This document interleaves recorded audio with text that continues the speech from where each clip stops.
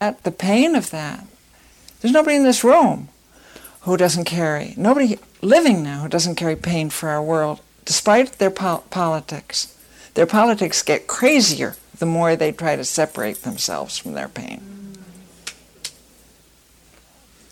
We're seeing a lot of crazy politics now, and a lot of blaming other people, and a lot of divisive politics, because there is this terrible anguish, and we've got to find somebody to blame for it, instead of being able to be with the pain. And then when you be with it, you find that where it springs from is our profound interconnectedness. You're experiencing the trauma of your larger body.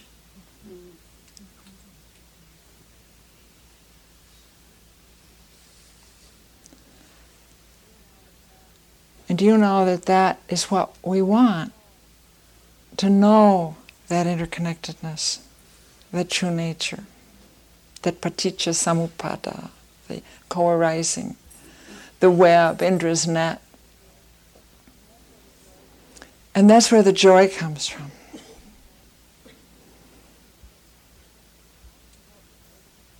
So often I have found the pain itself can be a doorway. If you go through the doorway, you find the joy. A joy of such vitality and of such love. And so the pain the hinge on which the pain and the joy come, it's that same place. It's love. It's that act. Have some pasta.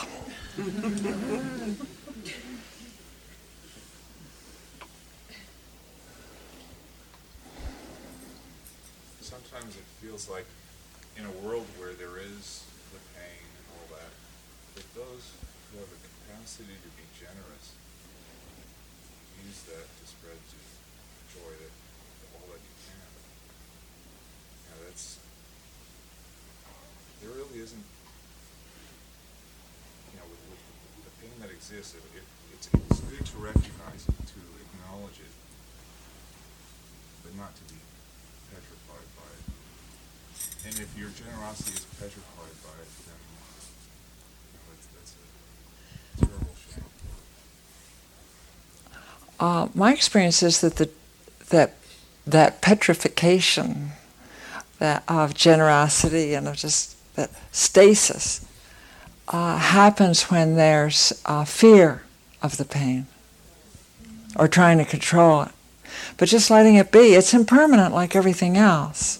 It's your response to the situation which is.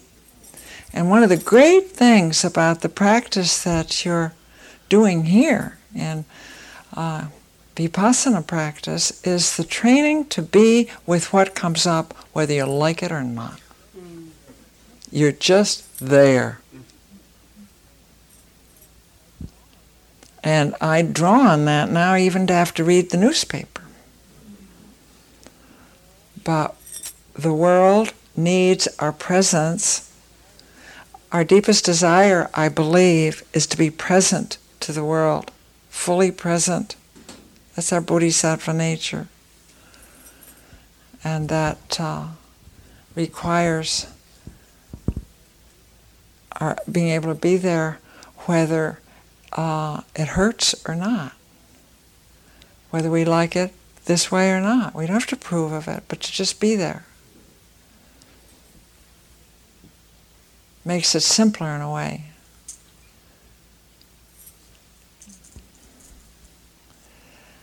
Mm-hmm. Yeah. What's your practice toward mosquitoes? Do you love them? Why are they there? Well, I don't.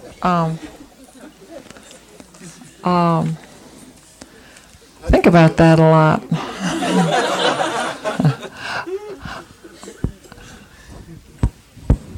I love repellent.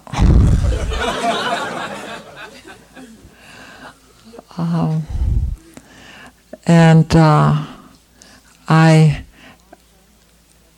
often catch myself swatting them I haven't reached a point where I'm very allergic. So a mosquito bite can give me a big, where I can watch a mosquito bite me with equanimity and not. What's yours?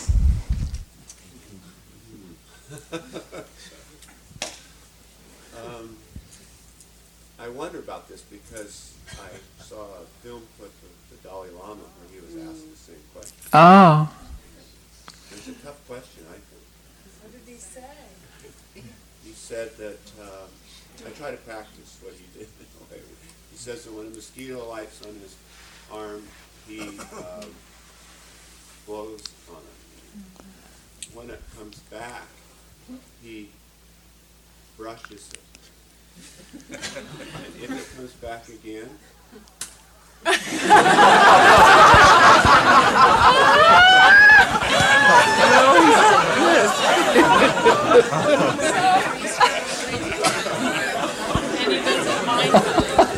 That's right.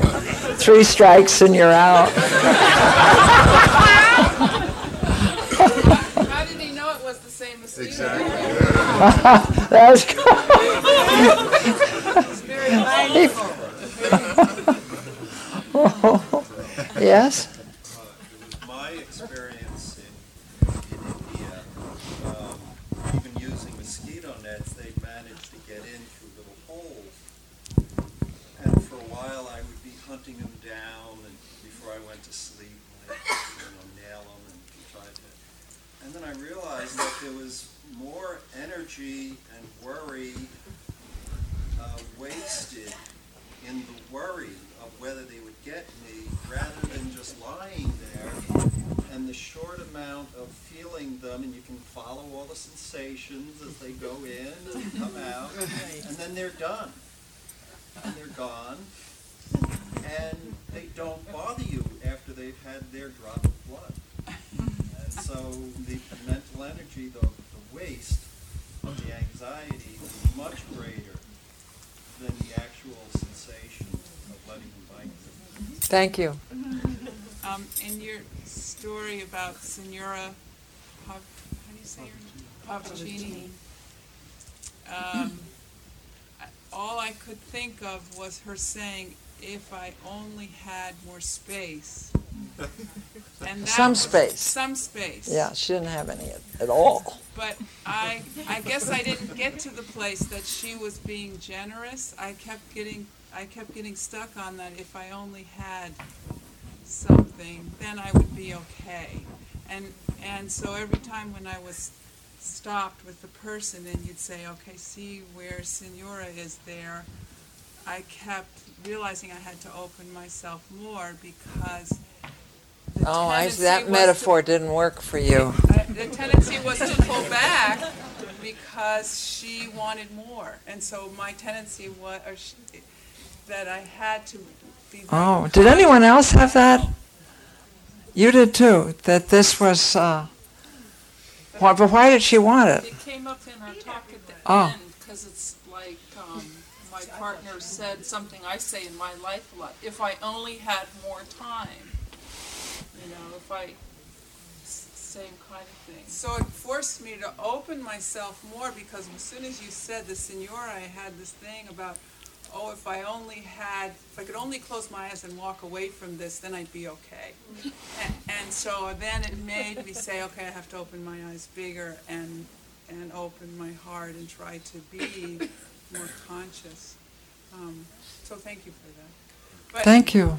It was also the image of the hands was really amazing, and the fact that my eyes were closed and the woman that I was with was very receptive, but the images of being a fish, and then I went through the birth of my children coming out, and the first thing I looked at was their hands and them clasping, and that I had never thought as much, although I've always looked at people's hands, about how many things hands have done through time, and it was really wonderful. I think it was really wonderful.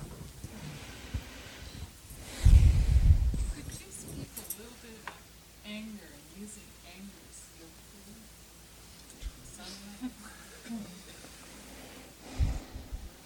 The questions about anger.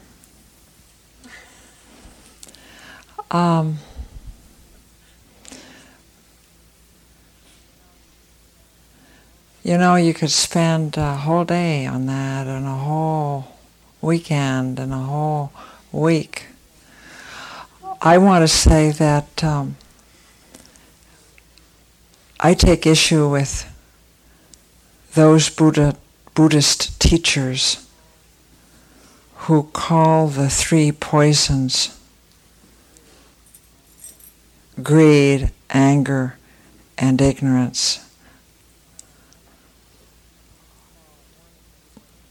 Call one of the poisons, identify one of the poisons that cause suffering to be by the term anger rather than hatred or hostility.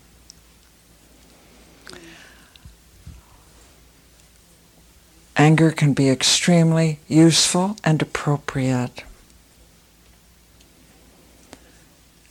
Anger is a signal that relationship is damaged. It is an arm of justice. And often those who tell us to sit on our anger want us to sit in the status quo. So we don't need to give anger greater, blow it up by resistance to it, but just treat it as a passing feeling.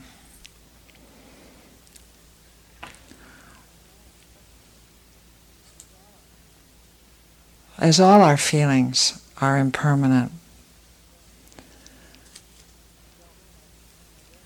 And don't try to turn it into, distort it into, distort by identifying it with hatred or hostility, as is done by some great Buddhist teachers. Even the Dalai Lama, I've heard him do this, and I revere him. But I think that this is an inheritance of the patriarchy. There's institutional reasons for having us eschew, for having us avoid anger or quell anger. Anger is subversive. Anger calls attention to what isn't working. Anger can be, I believe, entirely appropriate if we don't fuel it by our fear of it. Just let it see. And I remember in completing my response to your question, an instance in the Tibetan community that's a very important part of my life. In northwest India, a community in exile. And I was in the puja room.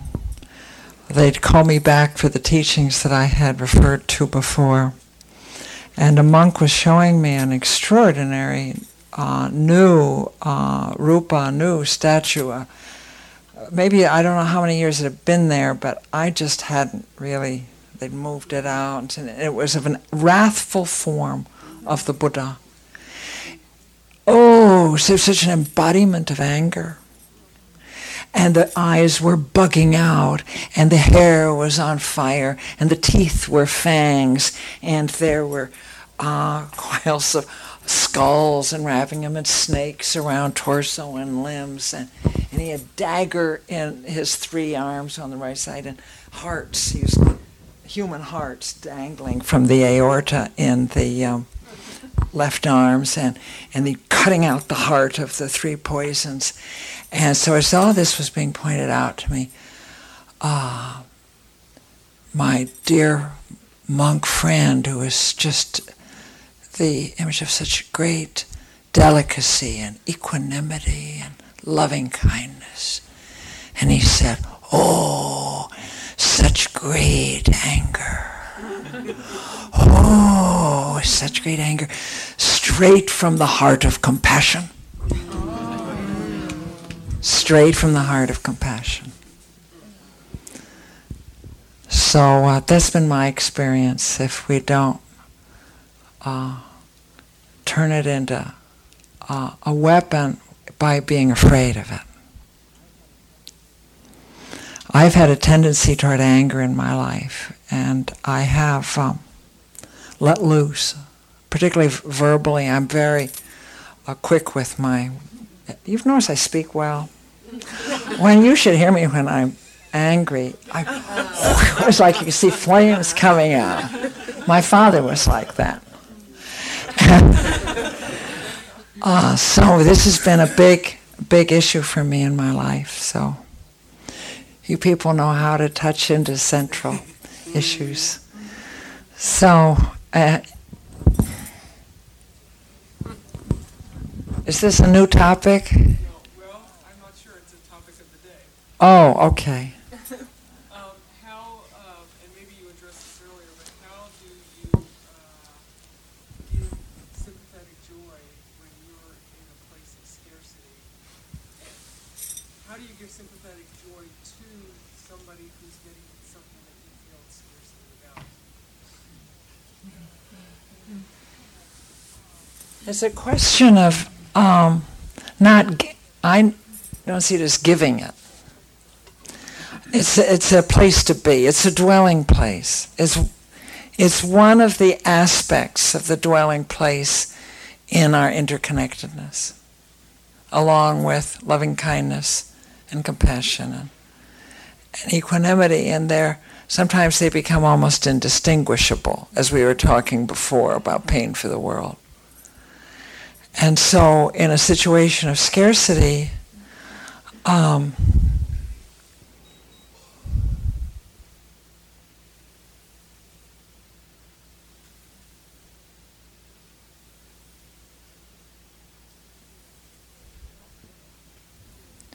you don't give it. You see where it is.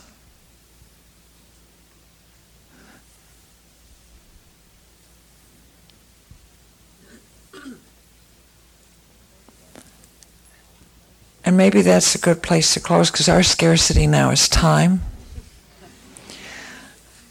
That you're not inventing these. We're not producing them. We're not making it up. These are just ascertained as aspects of this bodhisattva experience, or of our true experience being.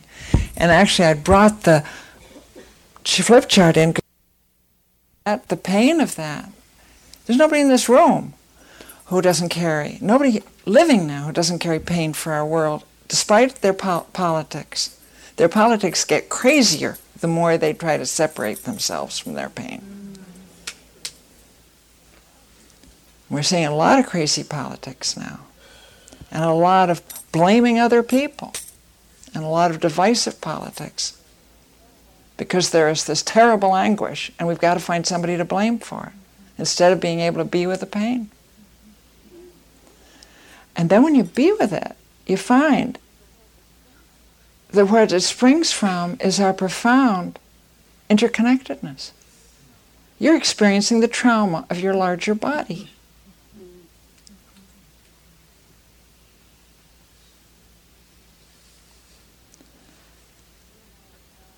And do you know that that is what we want?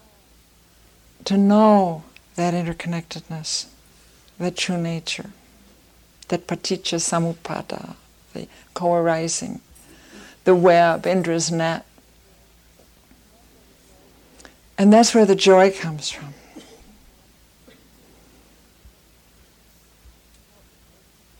So often I have found the pain itself can be a doorway. If you go through the doorway, you find the joy.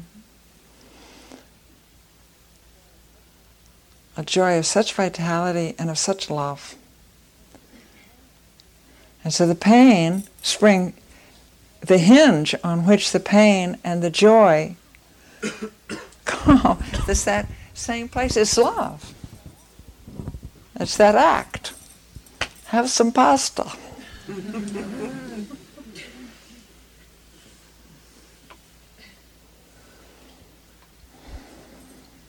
Sometimes it feels like in a world where there is the pain and all that, that those who have a capacity propensity to be generous, use that to spread to joy that all that you can.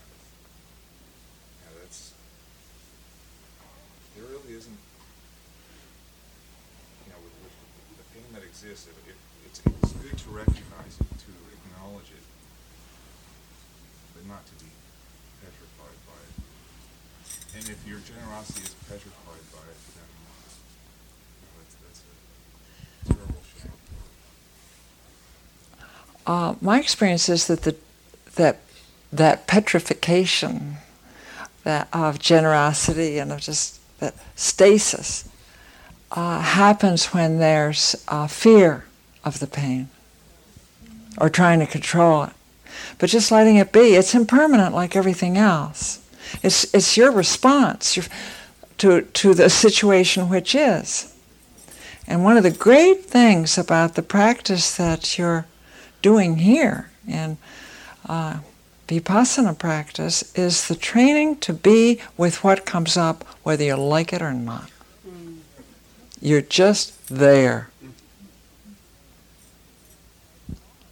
And I draw on that now even to have to read the newspaper.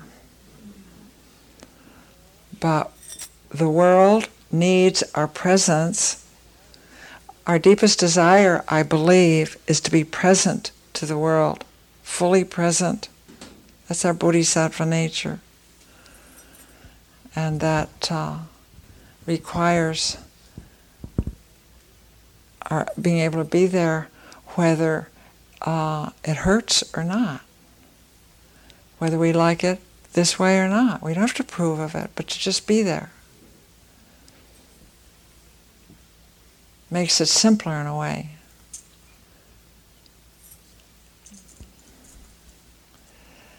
Mm-hmm.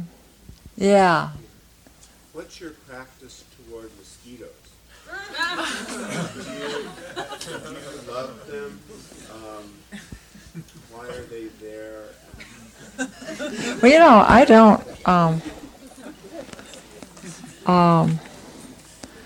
Think about that a lot.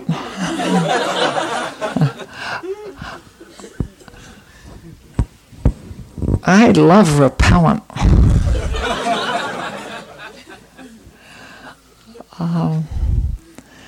And I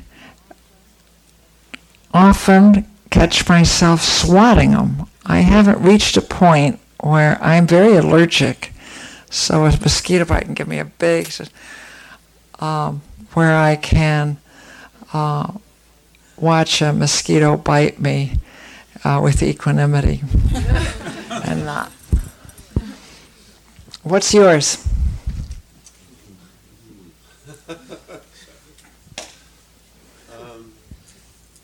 I wonder about this because I saw a film clip of the Dalai Lama where he was asked the same question. Oh. It's a tough question, I think. What did he say? He said that, I try to practice what he did. He says that when a mosquito lights on his arm, he blows on it. When it comes back, he brushes it. And if it comes back again,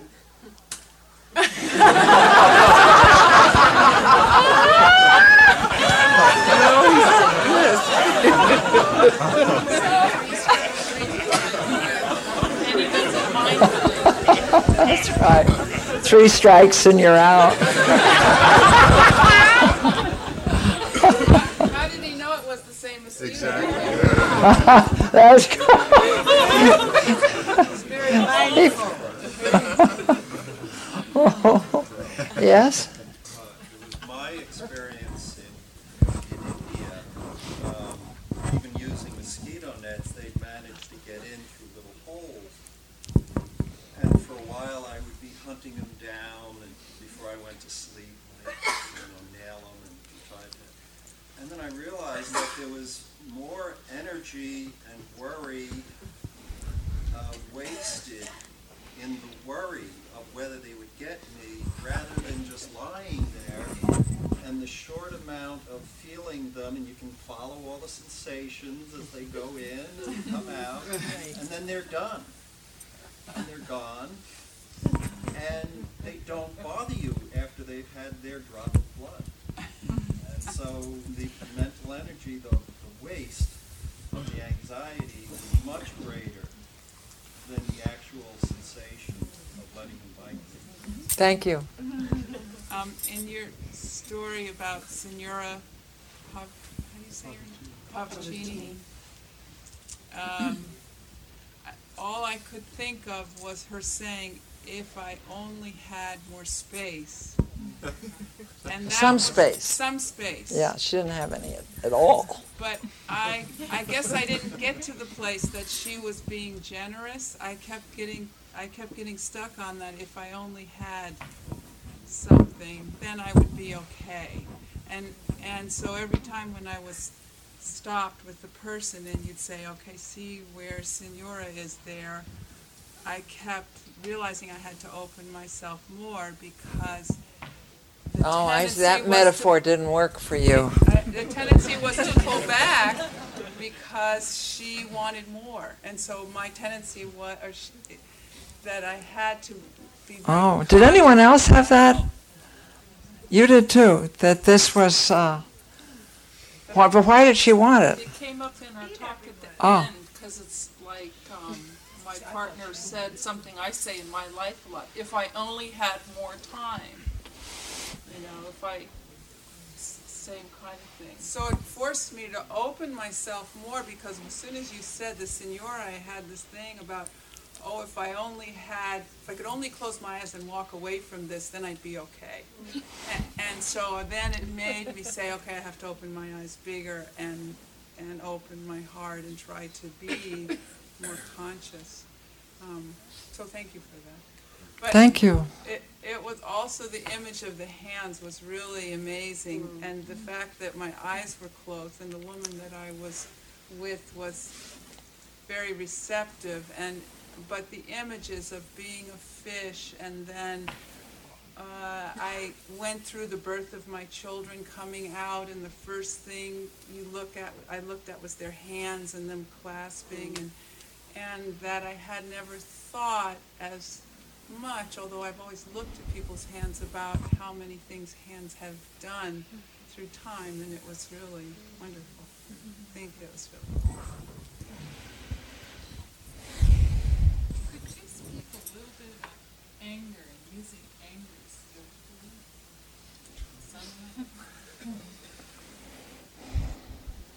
Are there questions about anger?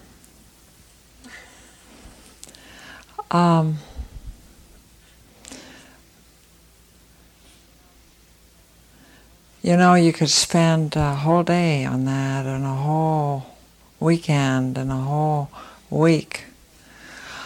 I want to say that I take issue with those Buddhist teachers who call the three poisons greed, anger, and ignorance. Call one of the poisons, identify one of the poisons that cause suffering to be by the term anger rather than hatred or hostility.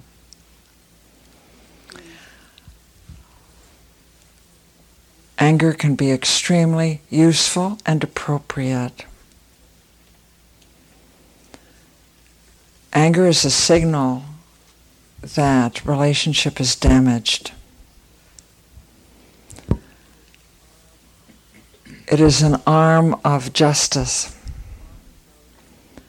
And often those who tell us to sit on our anger want us to sit in the status quo. So we don't need to give anger greater, blow it up by resistance to it, but just treat it as a passing feeling.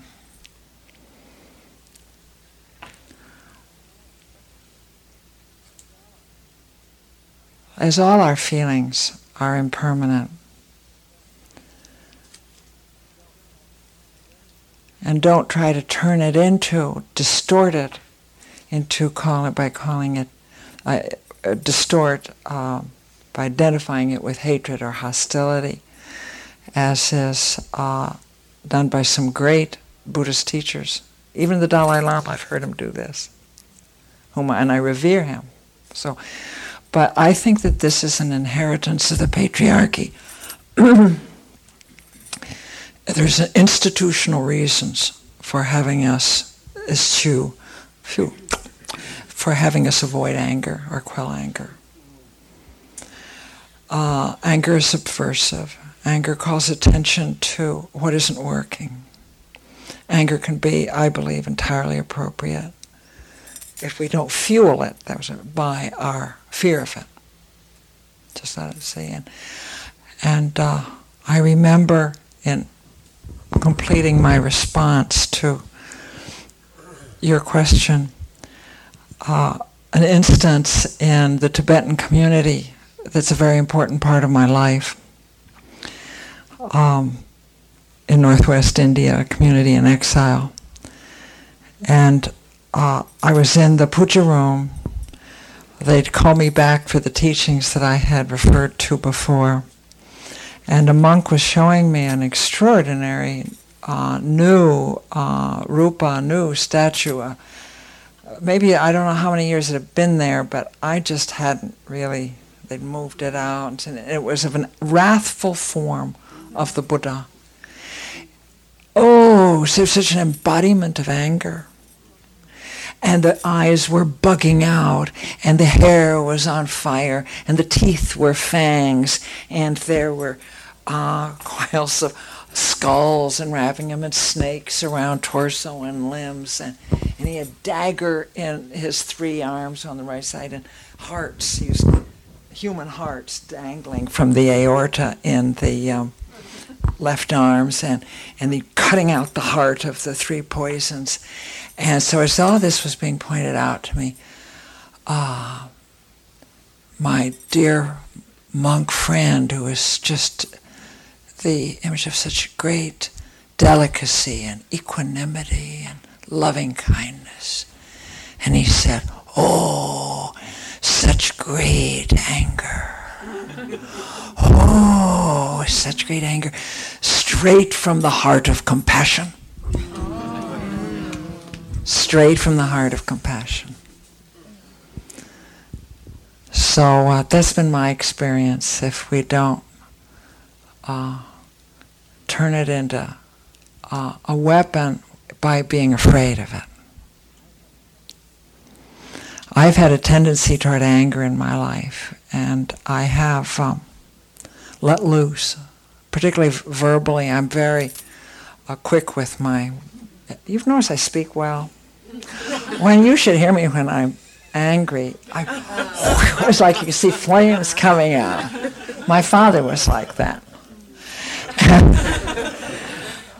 So this has been a big issue for me in my life. So you people know how to touch into central issues.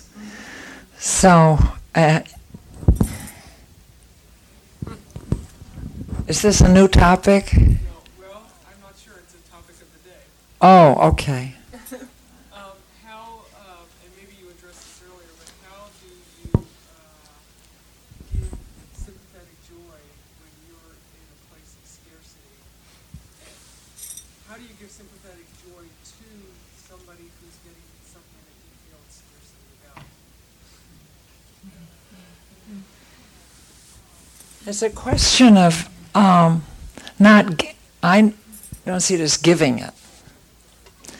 It's a place to be. It's a dwelling place. It's one of the aspects of the dwelling place in our interconnectedness, along with loving kindness and compassion and equanimity. And sometimes they become almost indistinguishable, as we were talking before about pain for the world. And so in a situation of scarcity,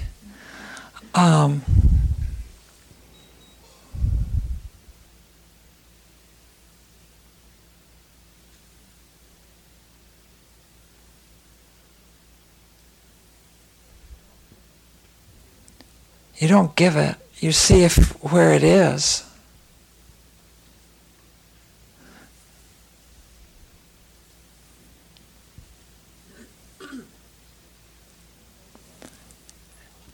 And maybe that's a good place to close, because our scarcity now is time. That you're not inventing these. We're not producing them. We're not making it up. These are just ascertained as aspects of this bodhisattva experience, or of our true experience being. And actually I brought the flip chart in because I was going to draw some images to illustrate, and an image has been very important for me, is the neural net. We're like waking up is like waking up to our interconnectedness, like being nerves in a neural net. And that is very much like our true nature in the web of life. So you don't need to produce mudita. You can invite it. You can get out of its way. I just wanted to say something really quick, because the one thing that I've realized today that was the ingredient of being in that space was the feeling of connectedness. And I've certainly have felt it many times with the people I work with that have very, very little.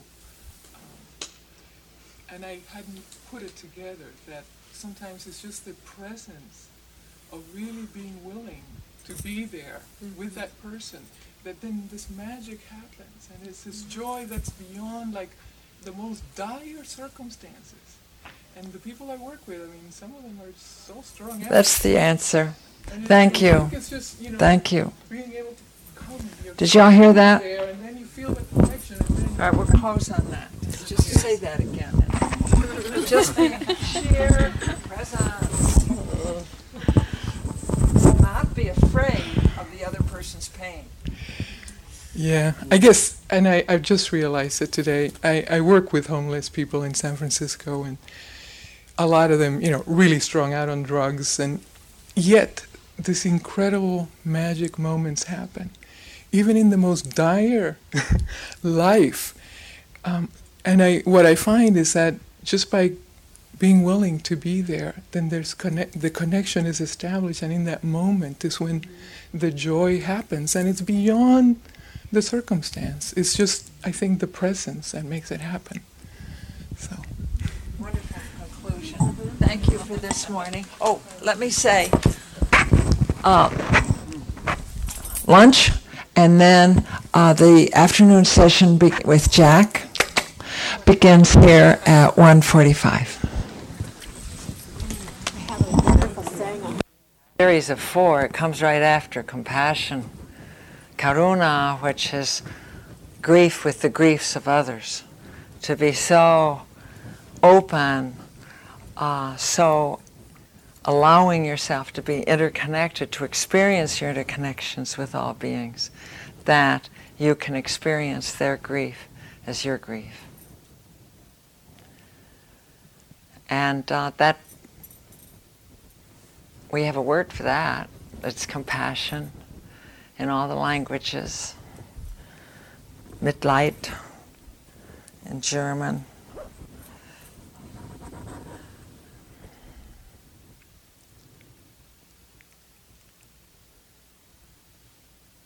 What is it in French?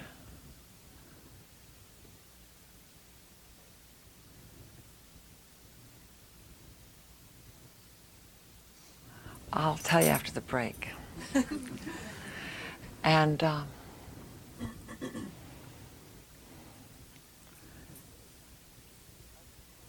mudita is just the other side of the coin of compassion. To the extent that we allow ourselves to be open to the pain of others, we find ourselves open to their joy. It is joy in the joy of others. Karuna is grief with the grief in the grief of others, or with the grief of others. Mudita, joy in the joy of others. which is actually how I have used it in English, termed it in English in my writing and teaching and practice. It is often translated sympathetic joy, which is okay.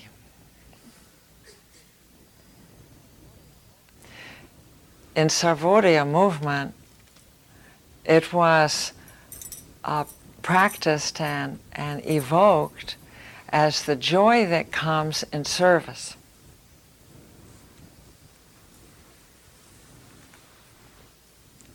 And particularly as a village came together on a work project, digging a well or thatching a school roof or cleaning an irrigation canal, then they would speak together of the mudita they felt, the joy in the service performed. You don't know about that.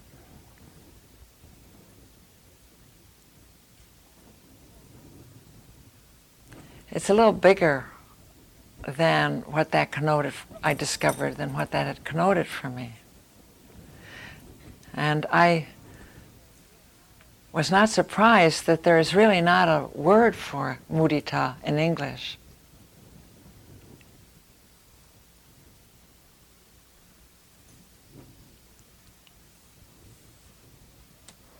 That's why I was using joy and the joy of others have been. I think a word for it will emerge in another generation.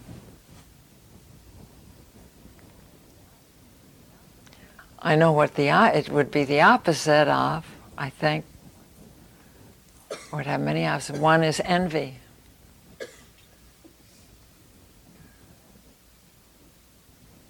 Envy, one of the most sapping and demeaning emotions, and very pervasive. We use it to make our economy run. We use it to keep an economic system going based on the illusion of scarcity. We use it to keep private property, people fixed on possessions and property. It's extremely useful. So mudita is subversive.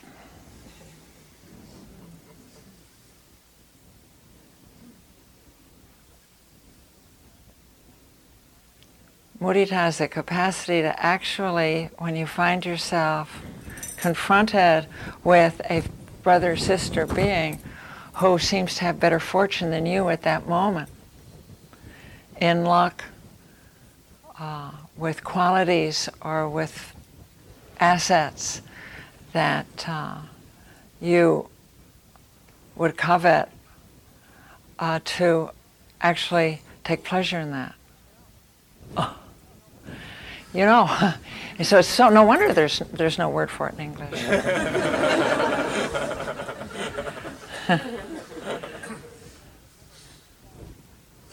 You know, the Buddha didn't say there was no self. He never did say that, as you know. He just said the concept of self is not to be taken seriously. It doesn't really exist, but he didn't say there's no self.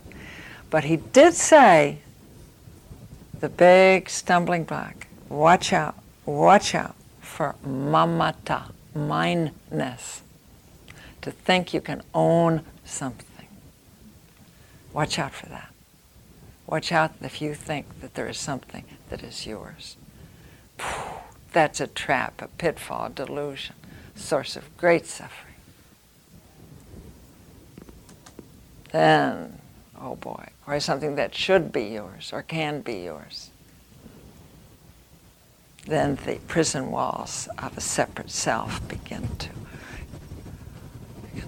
solidify in aggression and in need. So, you know, it's fairly easy, I had always found, to feel compassion. Oh, poor so-and-so. Oh, I just feel terrible.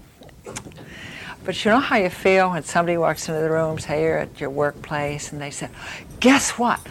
You know that grant I applied for, it just came through. Or I'm just leaving for 2 weeks in the Bahamas, and there's that moment.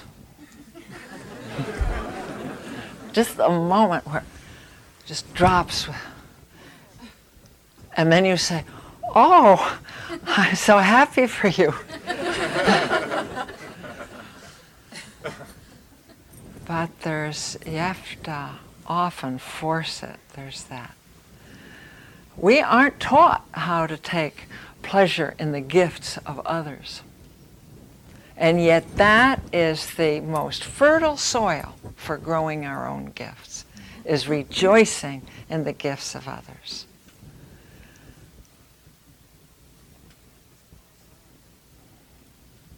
So I love Mudita. And we're going to be practicing that today. Joy in the gifts of others, joy in each other, and first, joy in this most immediate other. This breathing body that I inhabit and that you inhabit. To become present to the tremendous gifts that are right here, that we walk around so often, so long, day after day, sealed against. And our society, our hurried, rushed, noisy, hustled society makes that easy to do. You know, that's why you're here. To come home to the great gift of life and the great gift of the Dharma.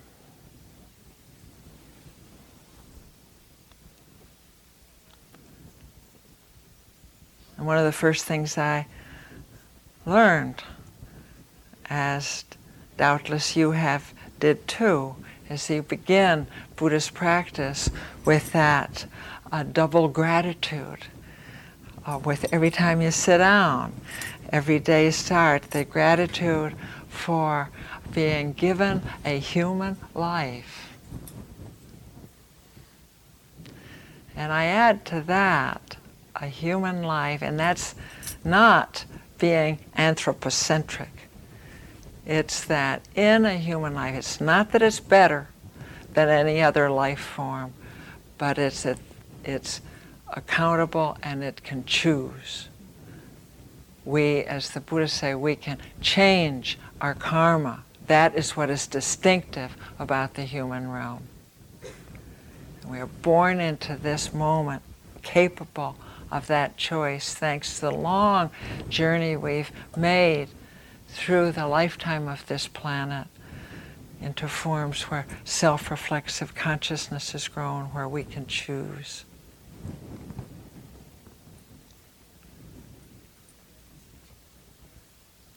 They recognized how rare that was to be given a human life.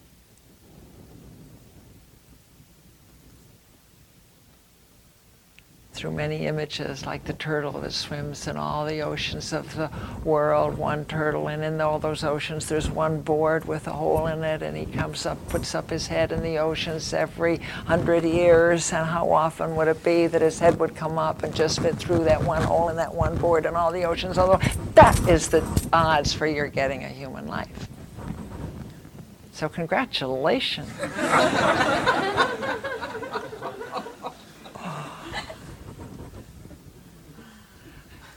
And the second gratitude, that you are born into a time, you not only have a human life, but that you are born into a time when you can hear the Dharma. This is a Dharma time. It's a time where the Dharma is being taught. That's not true of all times. And you were born into such favored circumstances that you were able to hear the Dharma, run across it. And not only that, you were so endowed that you pricked up your ears and said, say that again. Remember? Can you remember the first time? Ooh. something just went by. And you responded. And you're so favored by your karma that you were able to have the leisure, give yourself a little breathing space to study and to practice.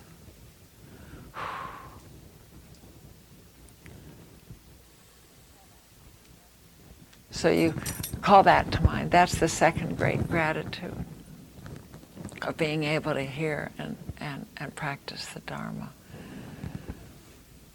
And so, of course, the immediate response to a gift of gratitude, of generosity, of course, is gratitude.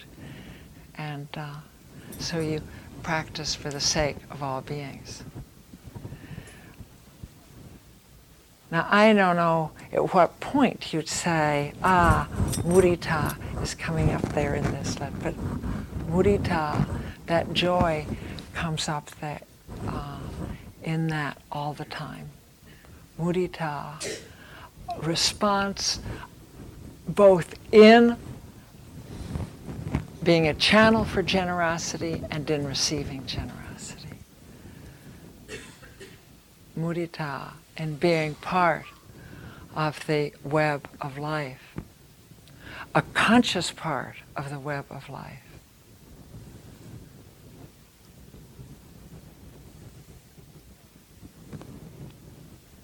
So, what does that mean for us today? Joy? You gotta be kidding. In a time like this?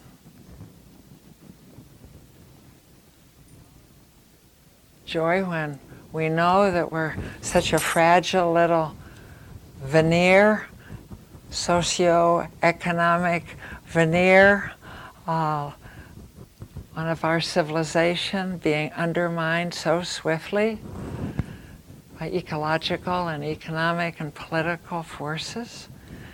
Joy in a time when people are slaughtering each other in just about every culture on the globe and in our own cities. Joy in a time when so many are hungry and the forests are burning, not just in the Amazon, but here.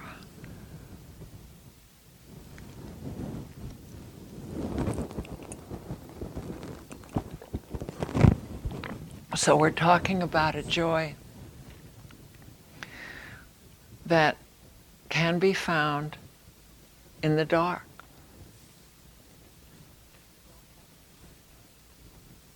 We don't have to turn away from the pain to find this joy. Sometimes you find it by looking into the dark, and there you see it incandescent. Or feel it in your heart, that you are the bearer of it. This kind of joy seems to have little relation to your fortunes or misfortunes of the moment.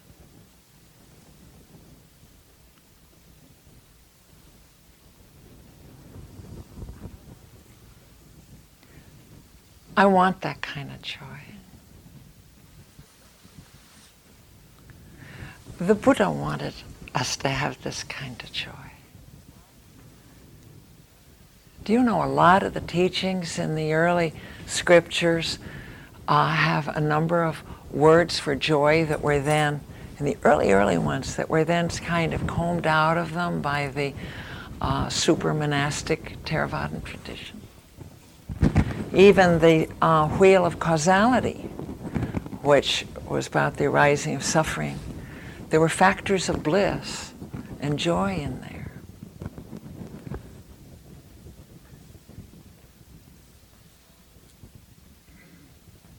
And when I was, insight practice is my main practice, but I've been given some Tibetan practices in connection with because of the anti-nuclear work I do. My Tibetan friends wanted me to have them for fearlessness. And I was struck by how they are pervaded they are by joy. And I'm like, Eskimos having so many words for snow. There's so many words for joy, different qualities of joy. There's Gawa up here relating in this chakra when you're doing the cleansing, relating to the joy in the body. And there is Chega here relating to the joy of communication. Isn't that sweet when you hear or speak or there are no words and that minds meet? That's this joy. And the joy here of the Shirabishi Gawa, choga. Yeah, that kind of joy. That's infused with blissful feelings. And then a joy down here, and Chichikawa joy. And that joy is located, identified with the navel, and that is just and my monk interpreter and long-haired yogi teacher, whom you wouldn't have thought to be, they were trying to get this across in their limited, Tibetan, my non-existent Tibetan, and his translator's limited English, but that seems, from their efforts, the most appropriate translation I can find. Just. So I'd like us to be explorers of the forms of mudita and what our particular makeup, life history, endowments allow us to experience and perceive. What joy is there waiting to awaken in you this morning, this week? What joy is there that you once knew that you can welcome again? You'd almost forgotten. What joy is there that can be shared?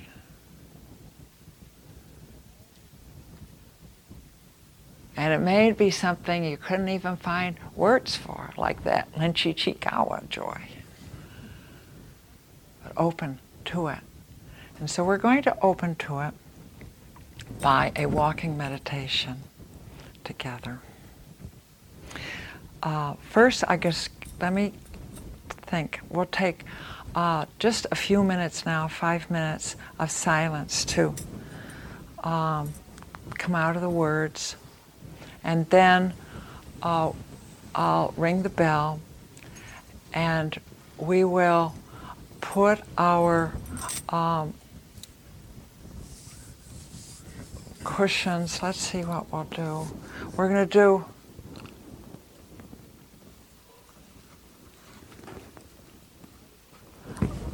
I'll tell you later. Now you're going to think I'm going to be sitting here silently thinking about that. Okay, let's just have a little silence. A teaching for me this morning has been the connection, the strong connection between joy and gratitude. That just has emerged for me, and then in the small group, I heard emerged for others, and we even were speaking of it earlier, but it was not consciously planned. And generosity.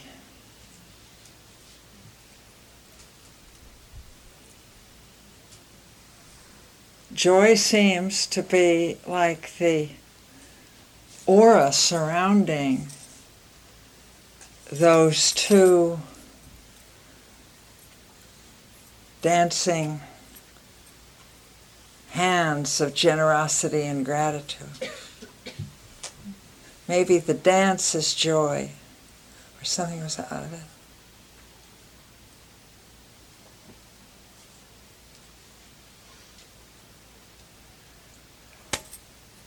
I was knocked out by the same Tibetan teaching I got. And it's interesting to tell fellow Vipassana practitioners that who here has done a Tibetan practice? Oh, a bunch of you. Well, then you, in the Guru Yoga, part of the preliminaries, when you are practicing the capacity to give yourself in gratitude to the teachings, or to the Buddha, to the Triple Gem, to life. And in that, you practice it in your visualization. And this takes various forms, but it's like turning yourself into a soup and ladling it out. This very beautiful, exquisite imagery of, dismantling yourself and putting yourself in your brain pan and cooking that over the 3 times. And then this, I would never talk like this outside of a group that wasn't as serious in the true sense as this, because it could sound trivializing. You all know I'm not trivializing, I hope. But to gallop through that. But in that, then you offer it mentally, so you're offering yourself.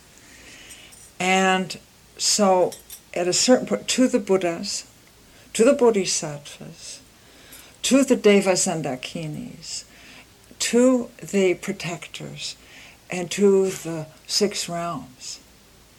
And and this is so, you've concentrated on this. This is the most precious nectar in the world. Everything you've ever known, glimpsed, been, has gone into that. And all the gifts you've received. Everything.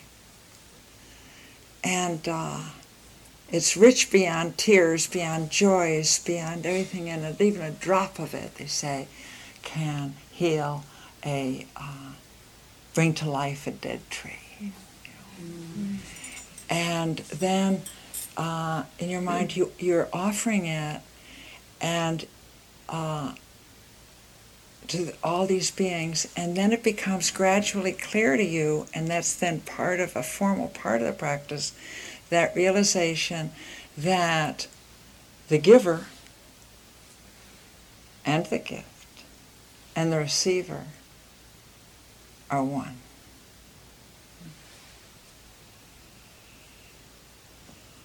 And that dance of giving, receiving, and being transformed, being consumed, is going on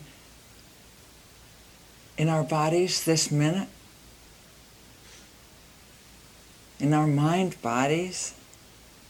It is the dance of life. So the aroma that arises must be joy. And that's what came so strong to me today. Generosity is so often conveyed in moralistic terms. We ought to be nice to people, and we ought to cut our coat in half like St. Anthony, or we ought to better do this or better do that. And to know that generosity, that giving, and that receiving. And for some of us, says this born Calvinist, it's easier to give than receive. But all of that is one dance. It doesn't matter. It doesn't matter whether you're the giver or receiver.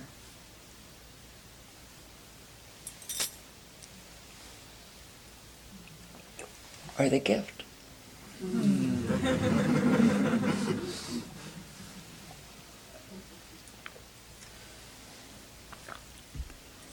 We're going to do another walking meditation inside.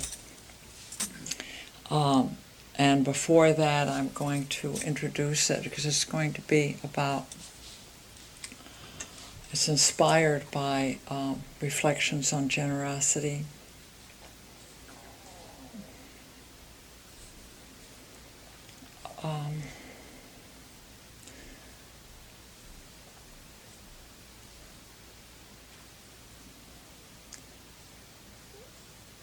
We're all bodhisattvas.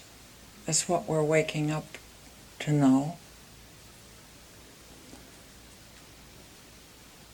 And we're all know already about generosity.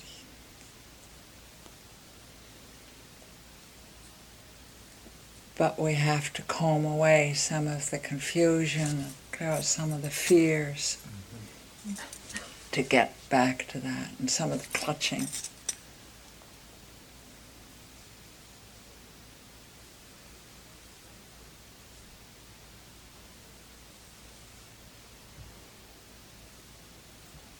There's a wonderful poem of Rilke's in the Book of Hours where he says, "Oh God, if I had been born, and if I had grown up in some generous place, full of ease in my being, I wouldn't clutch at you like this, so needy and tight. I could toss you into the air, into the ringing air like a ball for another to catch." Mm-hmm.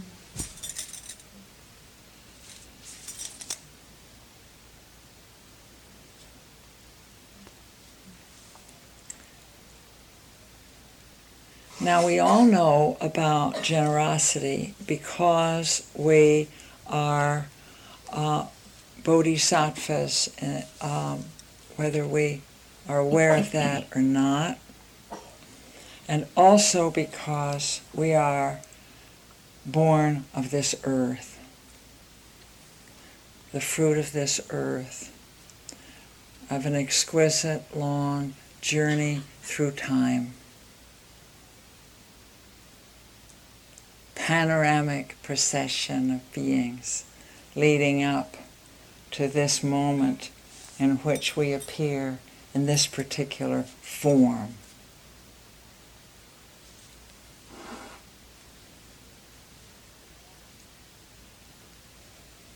And that event, that gesture that is the universe itself, is an act of tremendous generosity.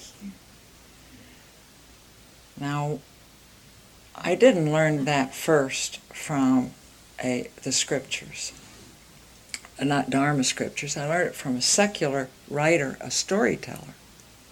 So I'm going to tell you the story. It's from Cosmic Comics by an Italian storyteller named Italo Calvino.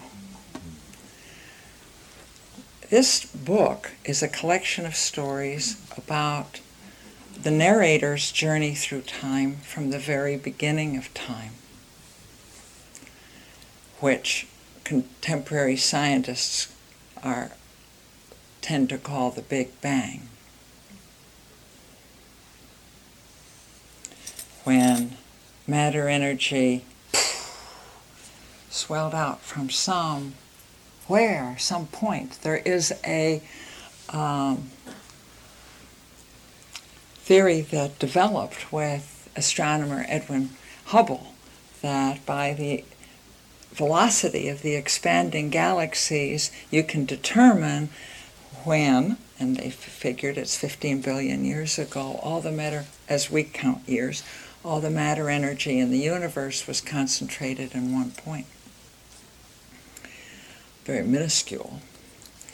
And so in this book of stories, the protagonist who tells it is remembering his journey. He is remembering the journey we all made. Now maybe when we get enlightened enough, we'll be able to remember too. But meanwhile, Quiffic, that's his name. It's hard to pronounce because in these stories, the names carry no vowels. Some of them are equations. And Quiffic is sort of, I suppose that's how you'd say it.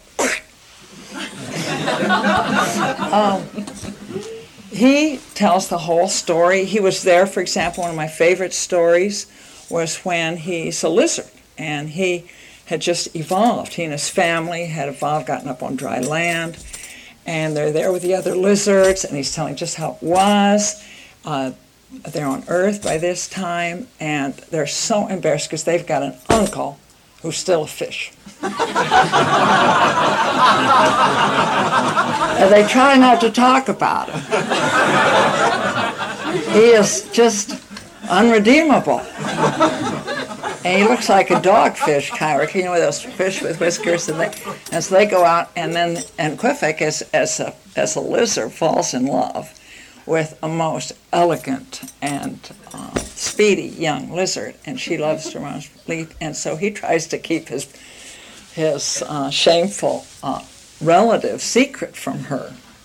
He's embarrassed she should know about his aquatic uncle. That's the title of the story. Thought, wouldn't you know? It's like when boys would come to pick me up, and I'd hope they wouldn't see my father in his bathrobe. And so she sees his uncle, and he's so embarrassed he's trying to explain it away, and she's just fascinated. And do you know what? She falls in love with the fish, with the uncle, and she goes back. Now, so that's true. Some forms of life went back to the sea. We did earlier, actually. At any rate, I want to tell you about my favorite story because it has to do with generosity and with our next walking meditation. It's called All in One Point because Quiffic is remembering when they were there, and at the beginning of this chapter is the citation from, in italics, from a scientific realm. According to the calculations of Edwin Hubble, we can calculate the velocity of the expanding galaxies, figure the time when all matter energy was concentrated in one point. So then Quiffic starts talking, and he says, and boy, was it crowded. When you figure that everything was there. I mean, everything. I mean, like the Vosges Mountains in Disneyland, and the White House, the Pentagon, the beryllium isotopes, the Andromeda, the Nebula, Walmart's, everything. And you and me, we were just packed in there like sardines. Actually, that metaphor is a spatial metaphor and not entirely suitable. A can of sardines takes up space, but we didn't have any space, or time for that matter.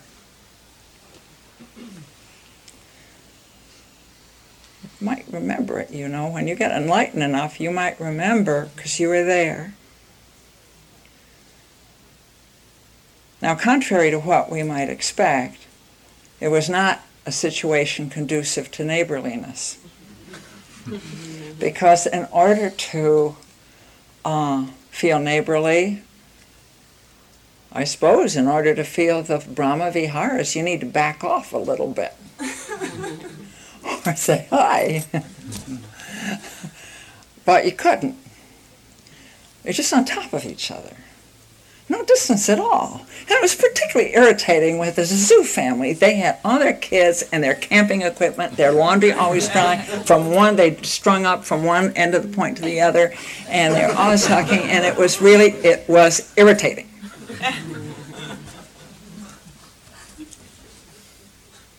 Except for one thing. And just to think of her, says Quiffic, to think of her fills me with a generous and blissful emotion. Signora Pavaccini.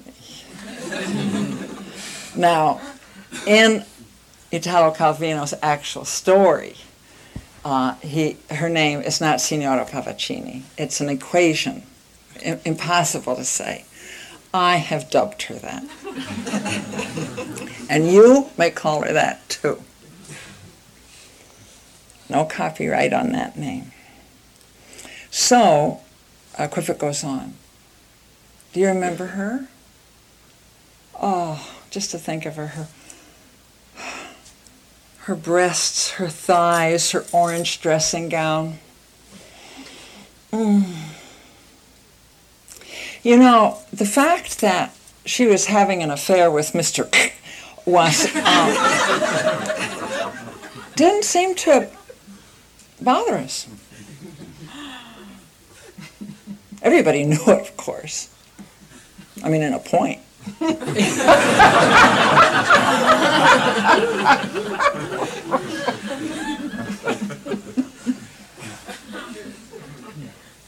If it were anybody else, I can't believe what would be said about her, but Signora Pavaccini, and you see, when she would get into bed with Mr. then, well, all in one point, I mean,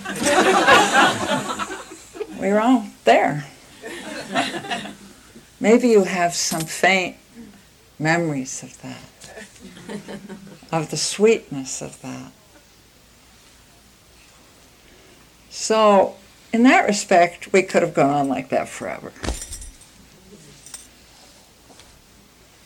Until one day, and we would have, except one day, and I guess that's when days began. Signora Pavaccini turned to us and said, "Oh, darlings, what pasta I could make for you if I only had some space."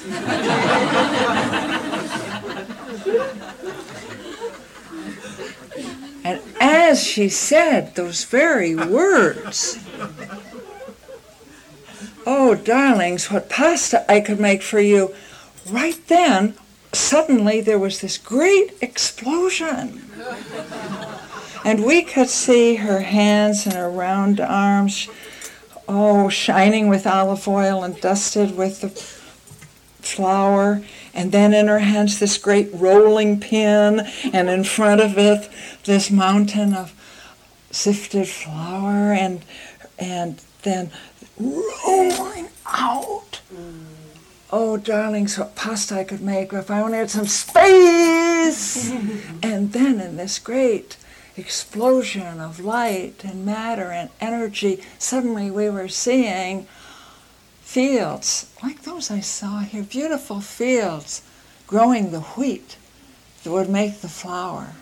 And also in some other fields there were some gardens to make some salsa pomodoro, of course. And then there was sky, of course, to hold a sun that would come to draw the seeds out of the earth.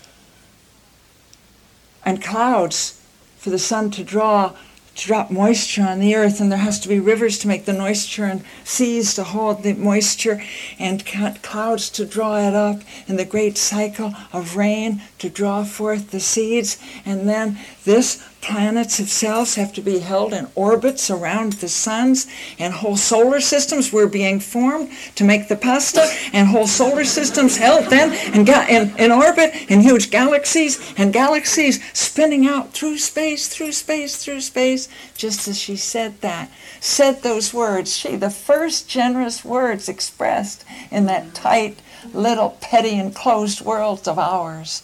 "Oh, if I only had some space, what pasta I could make for you."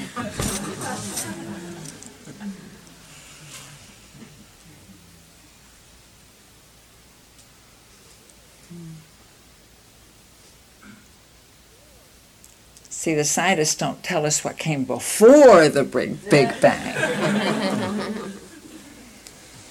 And in the story, which almost ends with that, it's a page-long sentence. It's in paperback still. Go find it.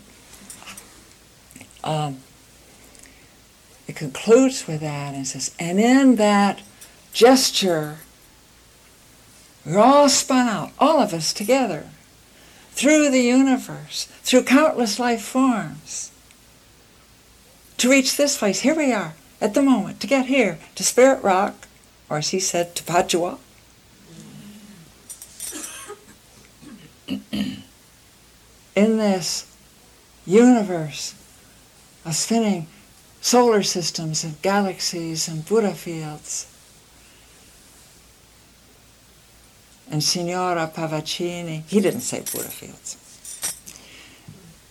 But he did say, and we brought here together, and she, Signora Pavaccini, scattered out through the universe in that act of self-giving,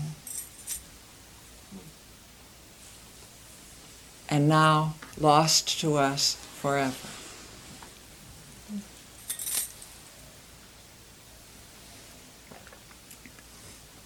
But don't believe that for a minute. No, she's not. She's here. So part of the practice of any good bodhisattva and part of the mudita practice is to develop your capacities to detect Signora Pavaccini. Aha! She lurks, you know not where.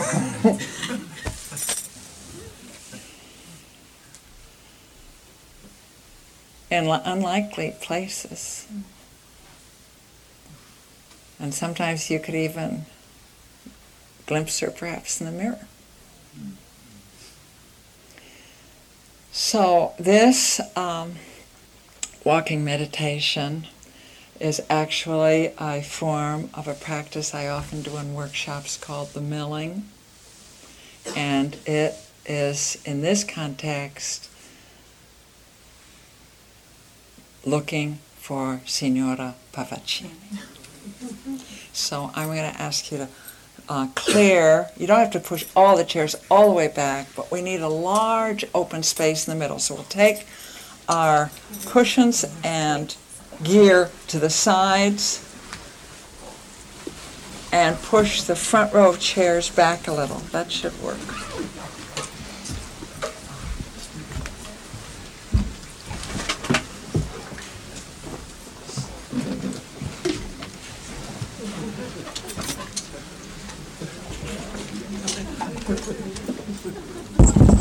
Cook the lunch, I just understand.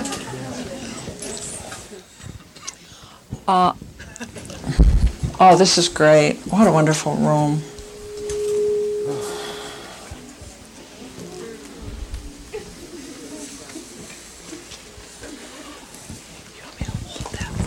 Well, I need to move around for a minute. I'll shout for a minute, and then I'll come back. Okay.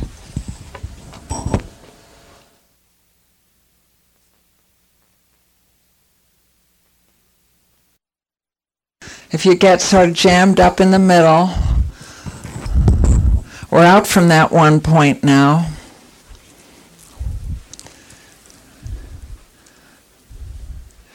And if you find yourself all going in one direction, turn around and thread back through in the opposite direction. And spinning out and using these edges of the space here. More room around the edges. That's good. And we're going to start out letting ourselves really feel some alacrity here.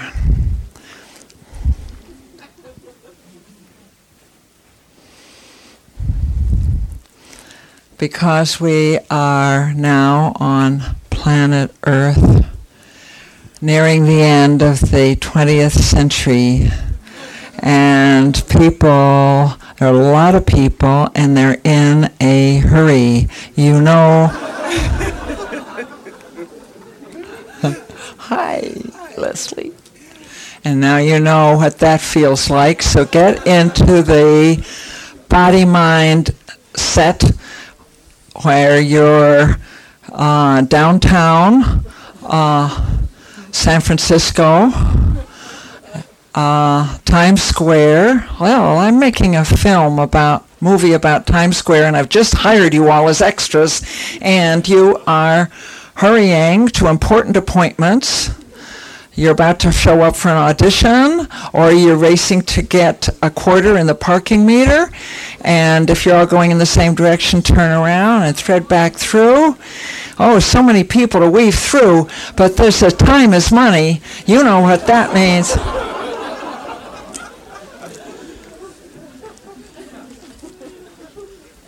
That's it. Try to use the space on the outside too. Now, in all that hurry that characterizes our lives, we just begin to slow down a little bit.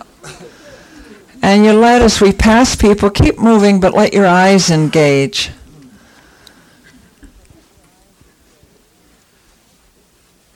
Oh, as your eyes meet another and you go by, I'm not alone. Not alone here on this planet, in this planet time.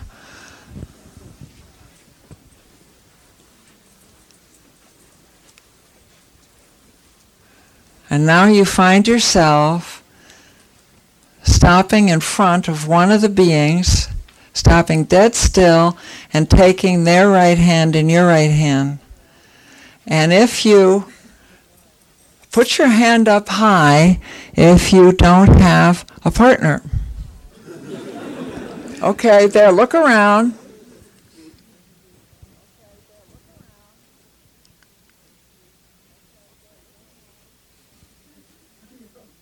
Okay, Leslie, you have found somebody? Because I'm here. Oh, good, I have a partner. Well, look, who showed up in this planet time, in this moment I've been given to live. Their eyes looking back at me. Look into the being's face, take in the contour of that physical form, receive some of the psychic energy that you feel coming out through pores and eyes. Feel the aliveness in that hand.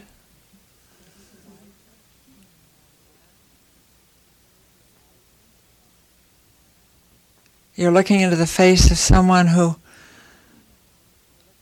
chose, or it was chosen for them, to be here this morning at Spirit Rock, where you are. Brought over 5 billion years of Earth's history to this moment.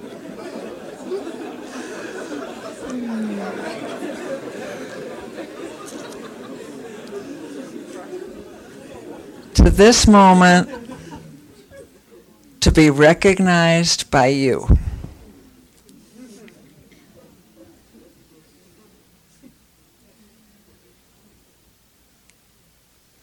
And maybe you know what there is of Signora Pavaccini in this being.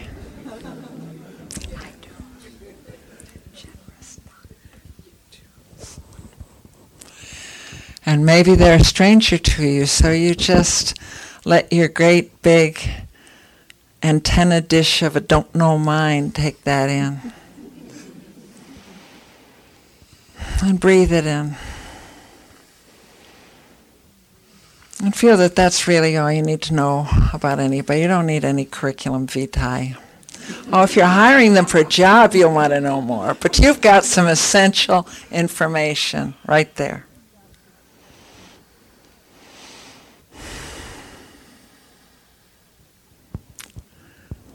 And bow to that or give any other sign of mudita. And move on. There are many more stops on this walk.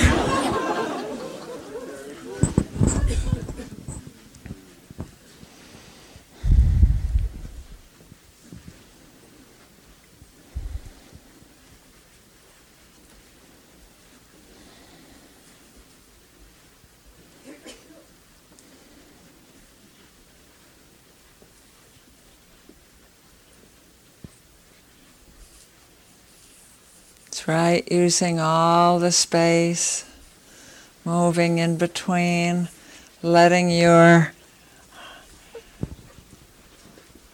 body's touch as you pass even. Ooh. We knew about that when we were all in one point.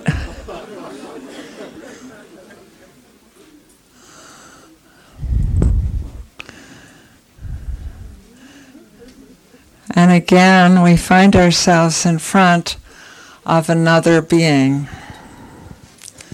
And now we know will be one extra, so I'm available.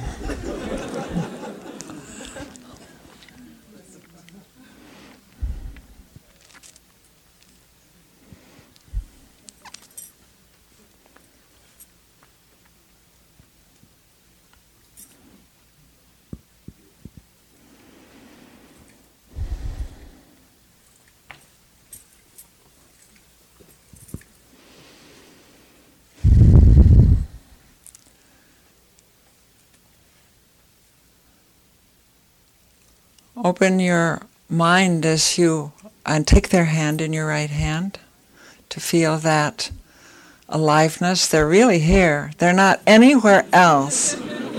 You know, there are plenty other places this person could have been today. You better believe it. They could have been catching up on their work. They could be out at the beach. They could be, you know. And instead they chose to be here. They chose to be here to practice the Brahma Viharas. And you can only do that when you're doing it for the sake of all beings. You look at them, their decision to come here and open themselves to this practice. You know the root reason is for the sake of all. The root reason is generosity. You can't sustain it if you're just doing it for yourself. It short circuits.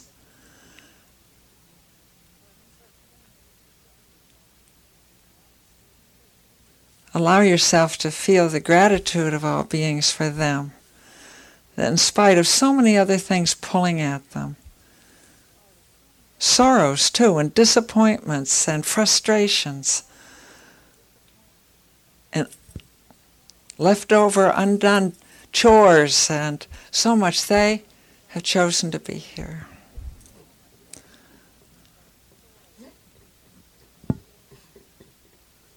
So feel that great gratitude for their generosity. Do you see a little bit of Signora Pavaccini in it?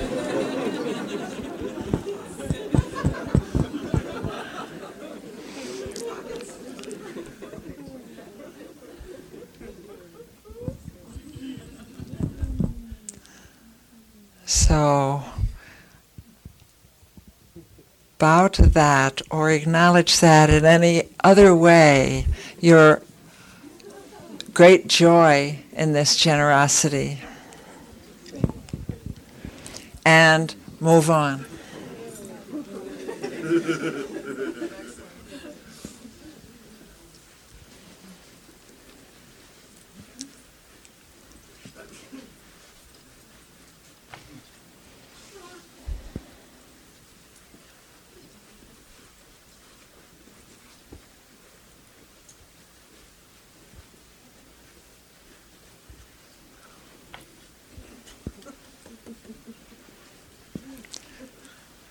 And again, we can feel as we're moving through, like we're like a forest or like a bed of sea kelp. You know, the sea kelp at the Monterey Aquarium, and they flow, and they're always they move around each other and touching each other, and you can let your fronds brush against other fronds. And we find ourselves again in front of one other being.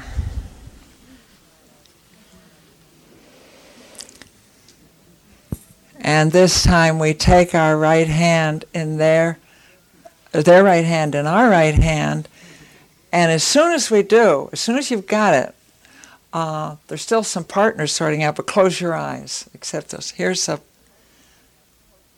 this thing, great.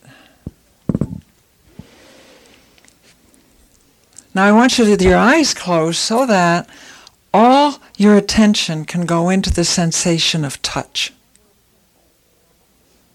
So you can really feel, what is this object you're holding in your hand? It's alive.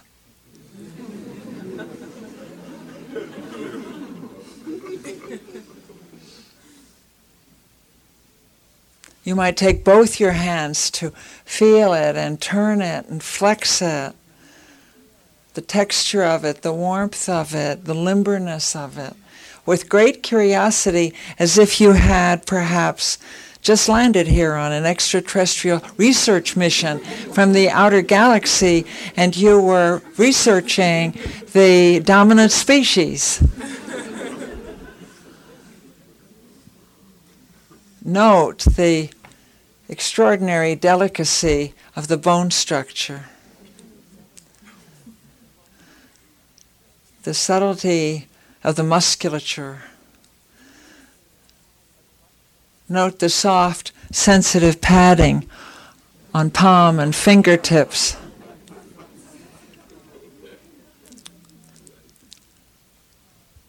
It's naked.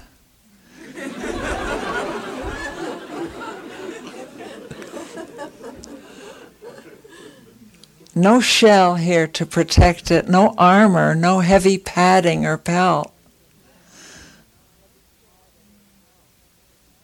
Evolved over millions of years, it's shed the defenses to be very vulnerable now, the better to know its world.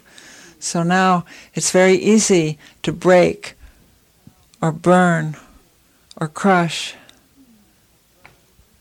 or irradiate.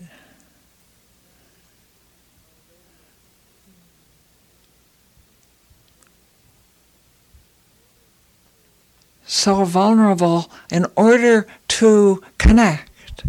And this hand is connected with this world in unique, irreplaceable ways.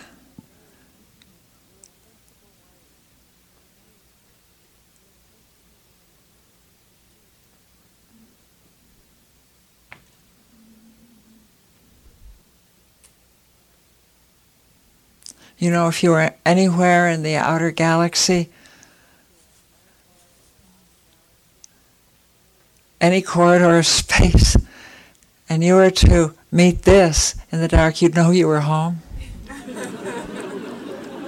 Because they only make it here.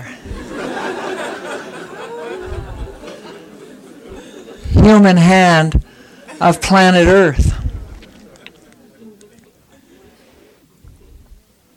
And it took, they reckon, 5 billion years for the life on this planet, through all its changing conditions and evolving states, and the life forms on it, to shape this, a human hand of planet Earth. And this hand carries all that history in it.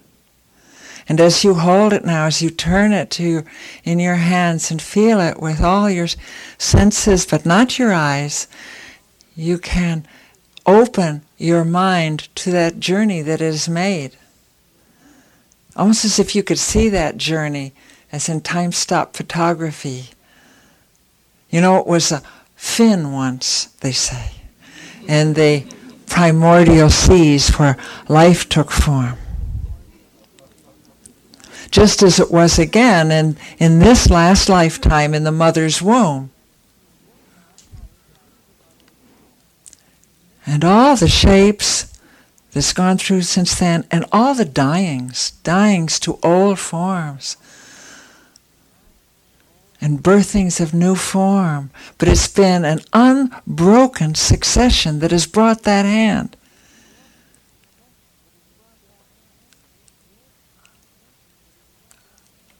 of transformers and survivors straight through millions of years to beat now in your hand and to let you grasp it.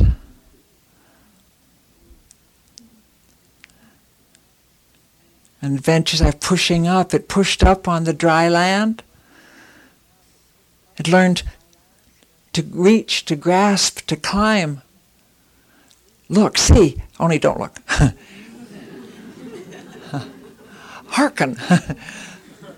How the thumb and forefingers can curl forward to meet that opposable thumb has allowed us to do so much. Carve Buddhas and get into trouble. And that is a gift of Grandmother Monkey, you know.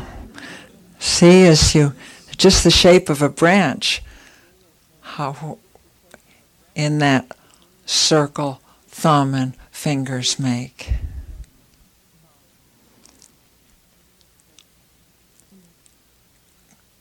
Great for that prehensile grab and swing. And this same hand in its journey chipped stones, gathered reeds and wove them into baskets, played melodies on them like a flute, gathered seeds, planted them, gathered the seeds, made fire, carried the fire on the long marches through the ages of ice, built cities, silos, granaries, temples, sailing ships, violins, open heart surgery, nuclear warheads.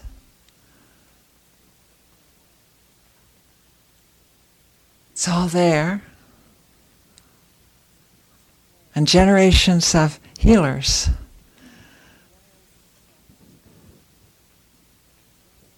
in that lineage of hands. Can you feel them? Can you sense them? Can you sense the artists in that lineage of hands reaching back through time?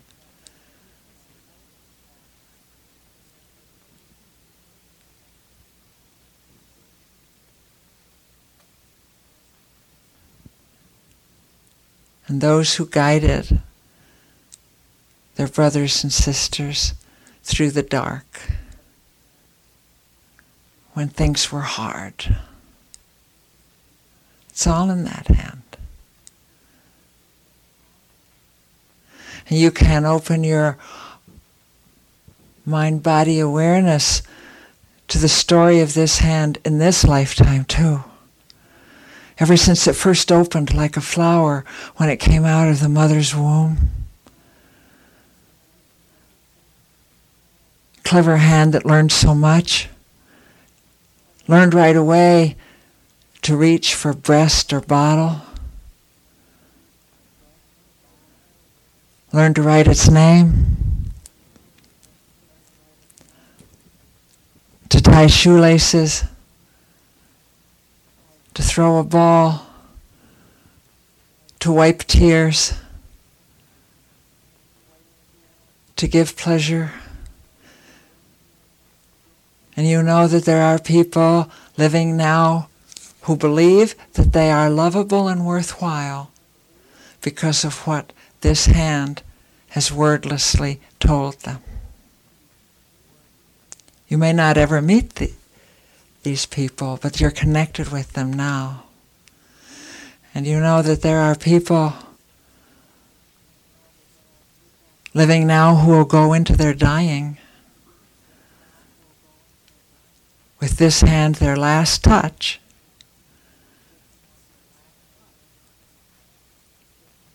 And they will be able to know then, in that time of great passing, that they're not lost, and not abandoned, still part of the great living dance, the great gift.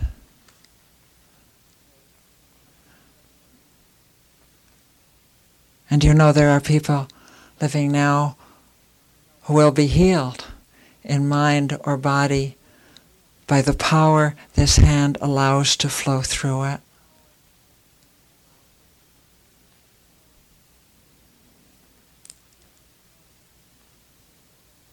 Feel how strong is your intention welling up in you that this hand be well and safe and intact in the times to come.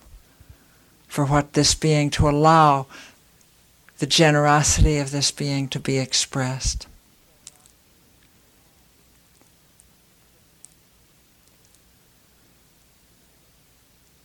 So give them any last messages now, while you're still in contact.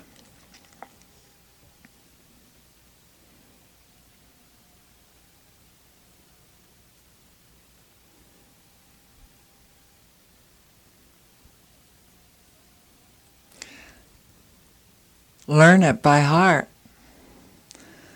so that you'll know if you never meet it again that there is this hand in your world.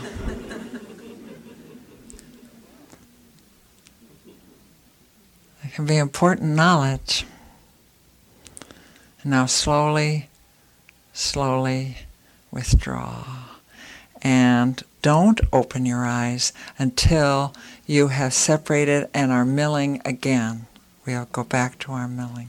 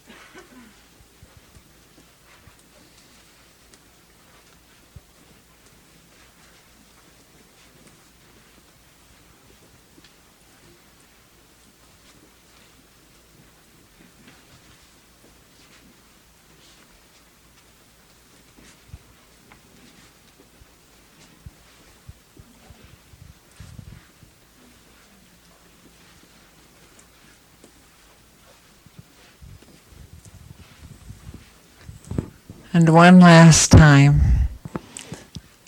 in this milling, we find ourselves face to face with another being. This time we put our both hands together at shoulder height, palm to palm. Yeah.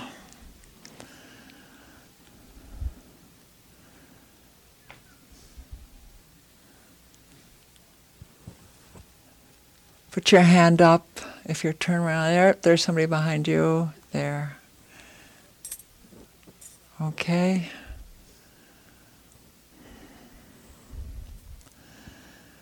How is your Pavaccini detecting capacity developing?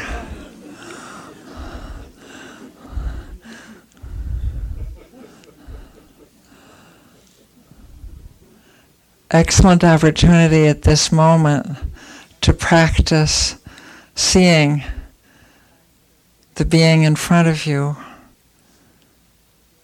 as part of the tremendous, incredible act of generosity that manifested our world. Saved until this moment. Here in this ongoing creation event, this form appears unlike any other that ever was or will be, with unique characteristics and history, yet in every single part and aspect, a part of the great song.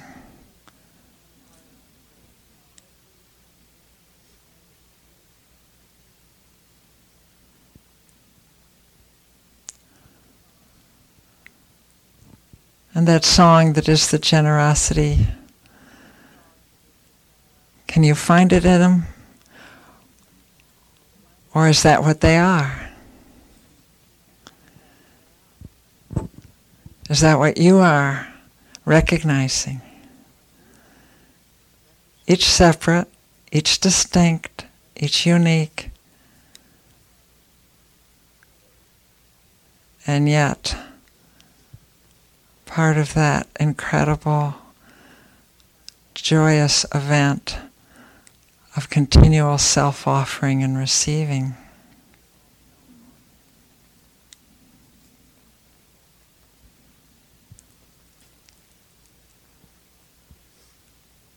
Out of that joy comes the desire to bless the powers in this person whom you know or may not know, that they manifest now, that they've been carrying,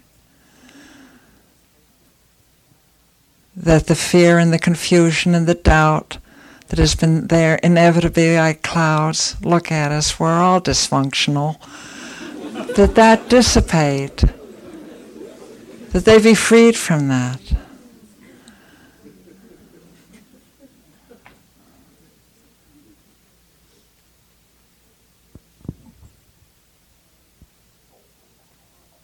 And prayers, unspoken prayers, deep desires, strong intentions for their strength and their clarity in this planet time we are going through together.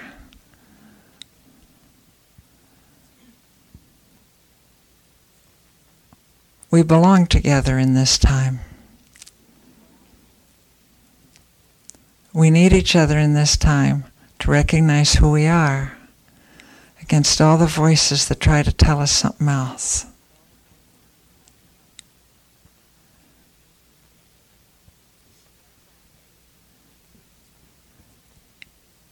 You assist this being by seeing them in their true nature. This is a gift you can continually give.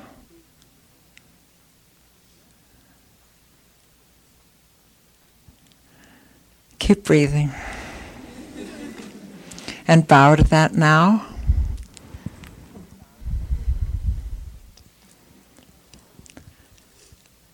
And I invite you to sit together. The milling itself is over, and you can, pardon? Oh, you can take cushion or chair, and this lasts your last encounter. Stay together. I'm going to ask you to do a little sharing together.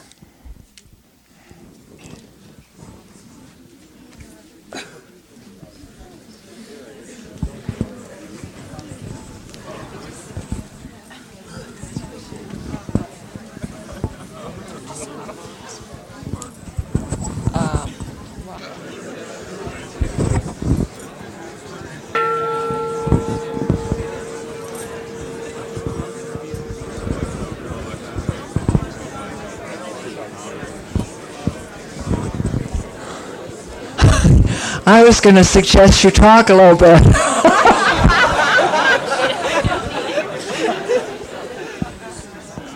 Okay, take 5 minutes one way. I want to structure this.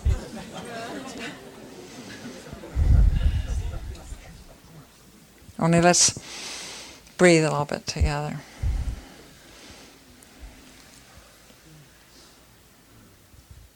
I don't want what we're knowing together to get dissipated too fast.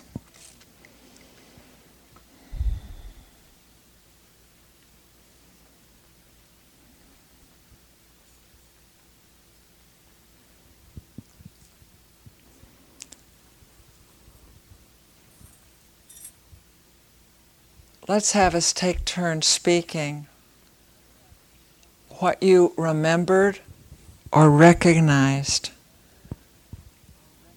again in the last half hour in these encounters. And I'll give a little bing when it's time to switch. Go.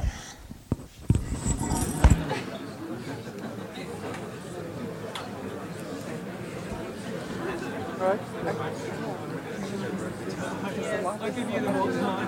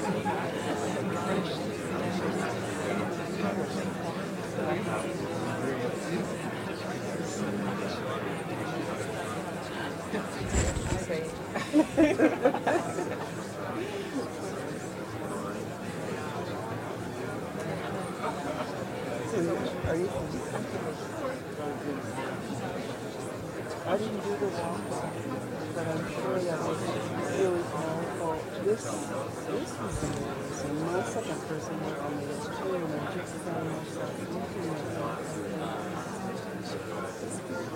I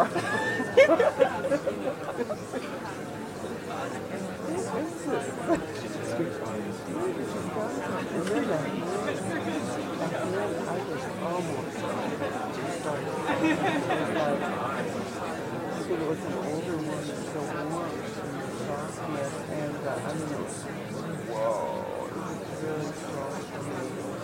Also, I think the eyes closed. Yes, it was really strong.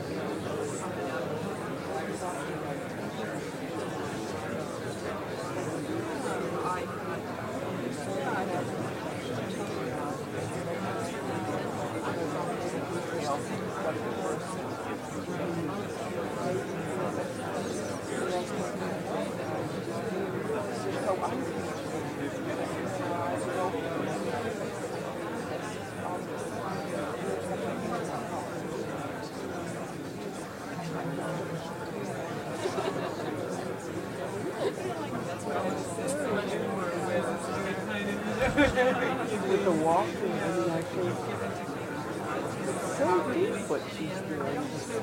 The levels are so many. And you're not noticing, and then it's starting to slow down and connect. And then for me, the drawing back that kind of embarrassing. But just being able to do that. Fulfilling if we all came from the same point. We've gone a long way away from being the same point.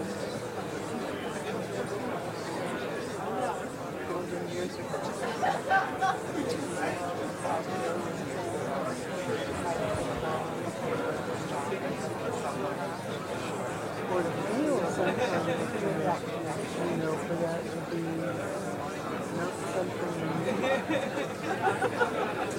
Yeah. that come from that place instead of what we think is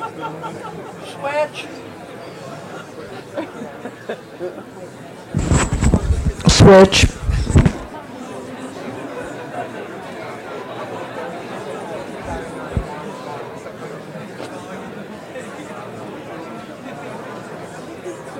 I mean, I was just so taken well by seeing the thing. Just, I did just get a real, whatever couple be. And then that older woman, she was so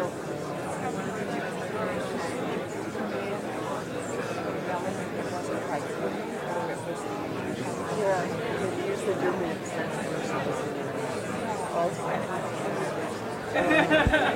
I don't know, he was just a funny looking, really steady guy, I don't know, it just happened. And maybe it's also because of me being like the first person. I kind of always avoid so far, I think from the point where we're all working. So, and because they tend to bring strong emotions. But the hand woman, I mean, it just felt like, well, it felt like a grief almost.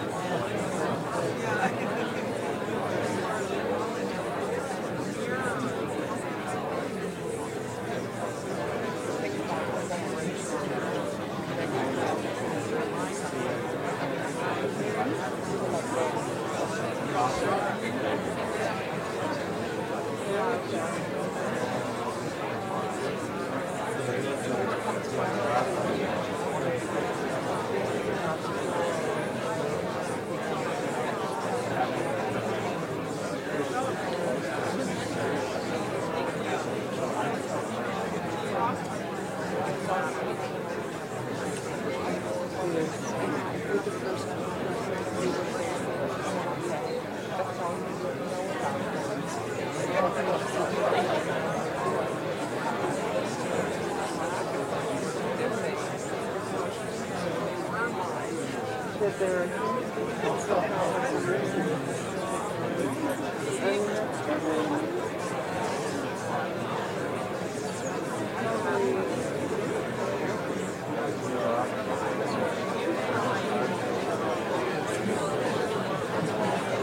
where did it come from?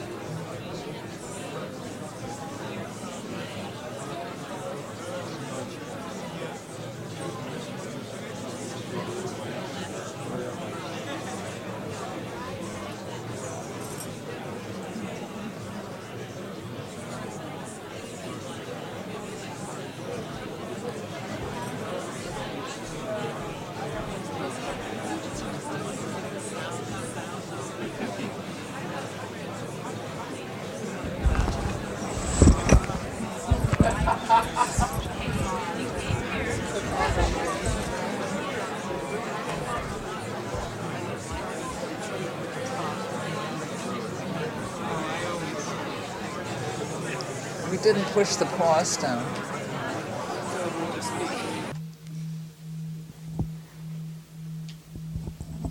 We have some logistics to take care of.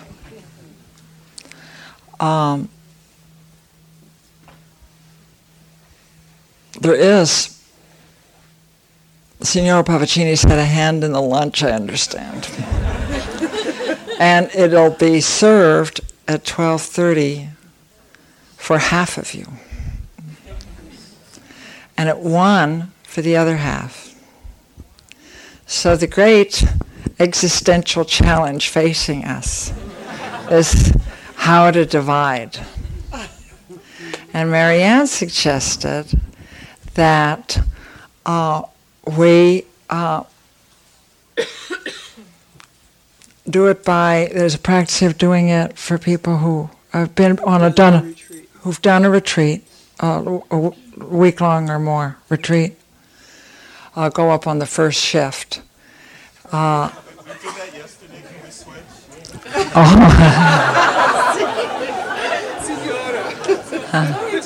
People are hungry now. Okay.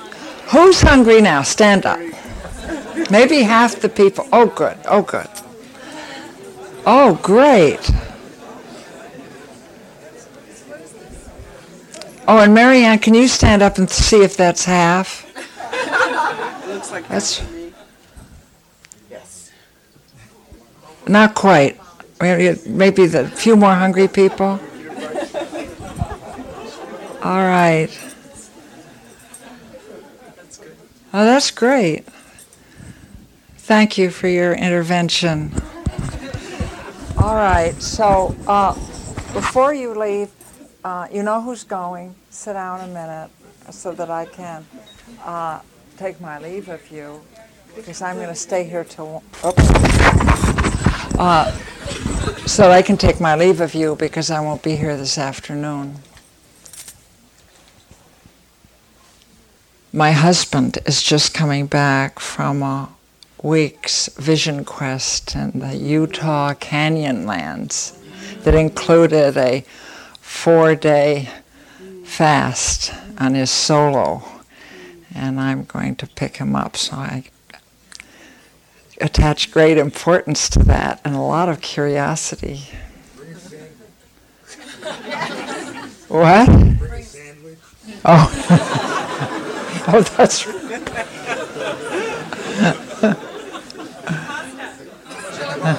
Oh, yes. Right. So those of you who are going to go eat now, I just don't feel very blessed by our morning. It never had connected with me so clearly as this morning, the connection between joy and generosity. I'll carry that the rest of my life.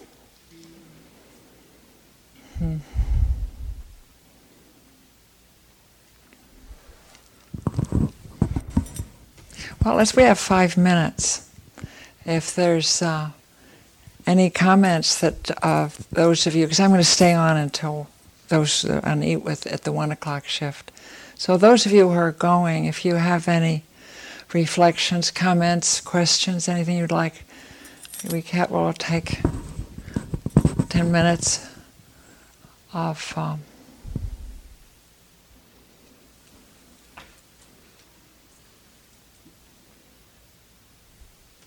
just think you are so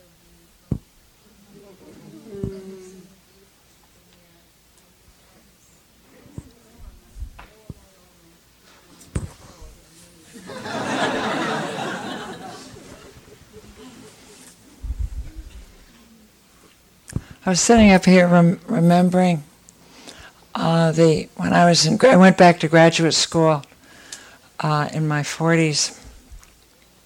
You're an extremely good student when you've raised 3 children and go back to school in your 40s. Oh, you know how to make each minute count. You have tremendous powers of concentration because you've had to do so much in those little bit of times you had to be sort of mental breathing space.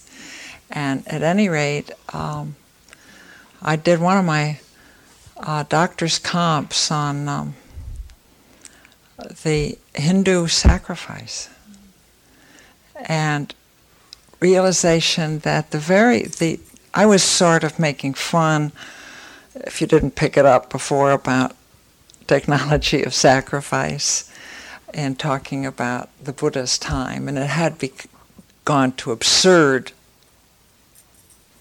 forms and degrees then. But early in the Vedic myths, very early on, the creation was generally seen as sort of Pavachini style of sacrifice. Often it was Prajapati or the Lord Brahma himself, the one who was lonely and wanted to bring forth a world. And to bring forth a world, it was out of a self-offering. That got shifted a bit, and I never picked that up in the Judeo-Christian, God was still separate from the world. But those early mythic apprehensions of reality, which have so much of the mystic and the poetic in them, see it as a creation of tremendous act of giving of one's very being, a spending of oneself.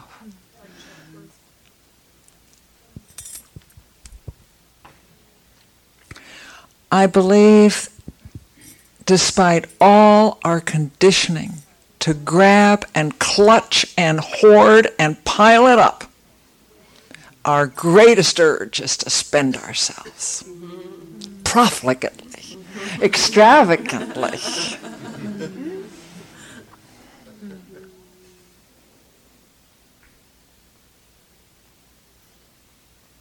So don't be fooled by people's exteriors.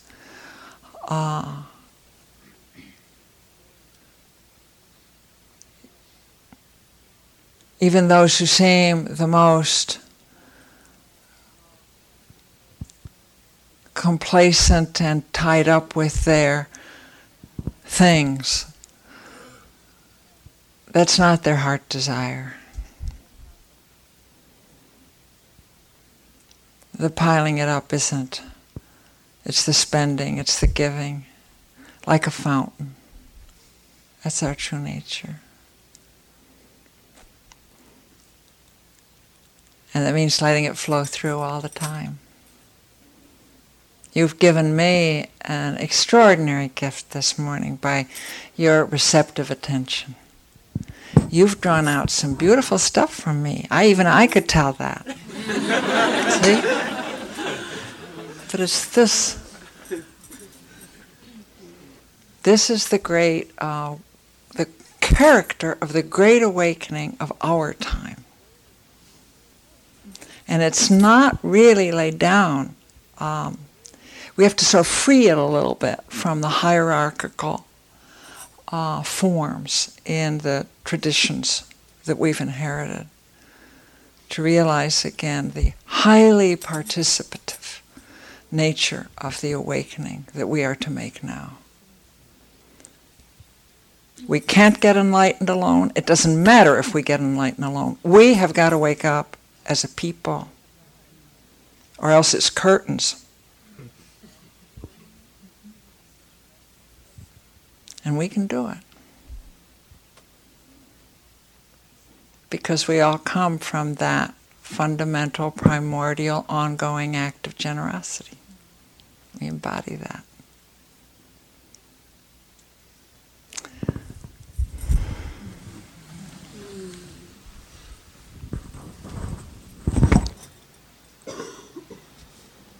So, well, bon appetit.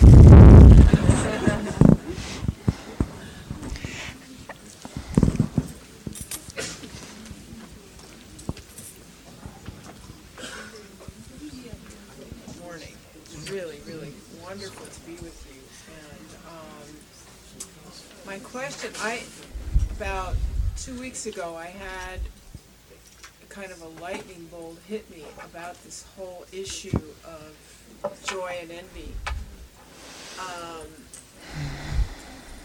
And how it's played out in my life. It's been an extraordinary process. And I wonder if you could comment on the flip side part about the what I've experienced as, for years I could not get joyous about other people's joys.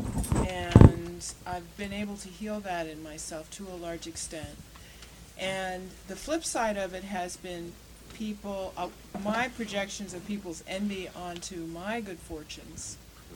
And I've had many good fortunes in my life, and often have felt afraid to share them to the extent that I would like to. Mm-hmm. And this is an interesting question. Do you all hear that? No. I'm going to try to rephrase it, so keep talking. So it's, up till now, it's the question of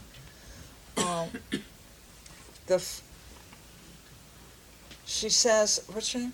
Joni. Joni says that she's been able to overcome, to a large degree, the conditioning of envy.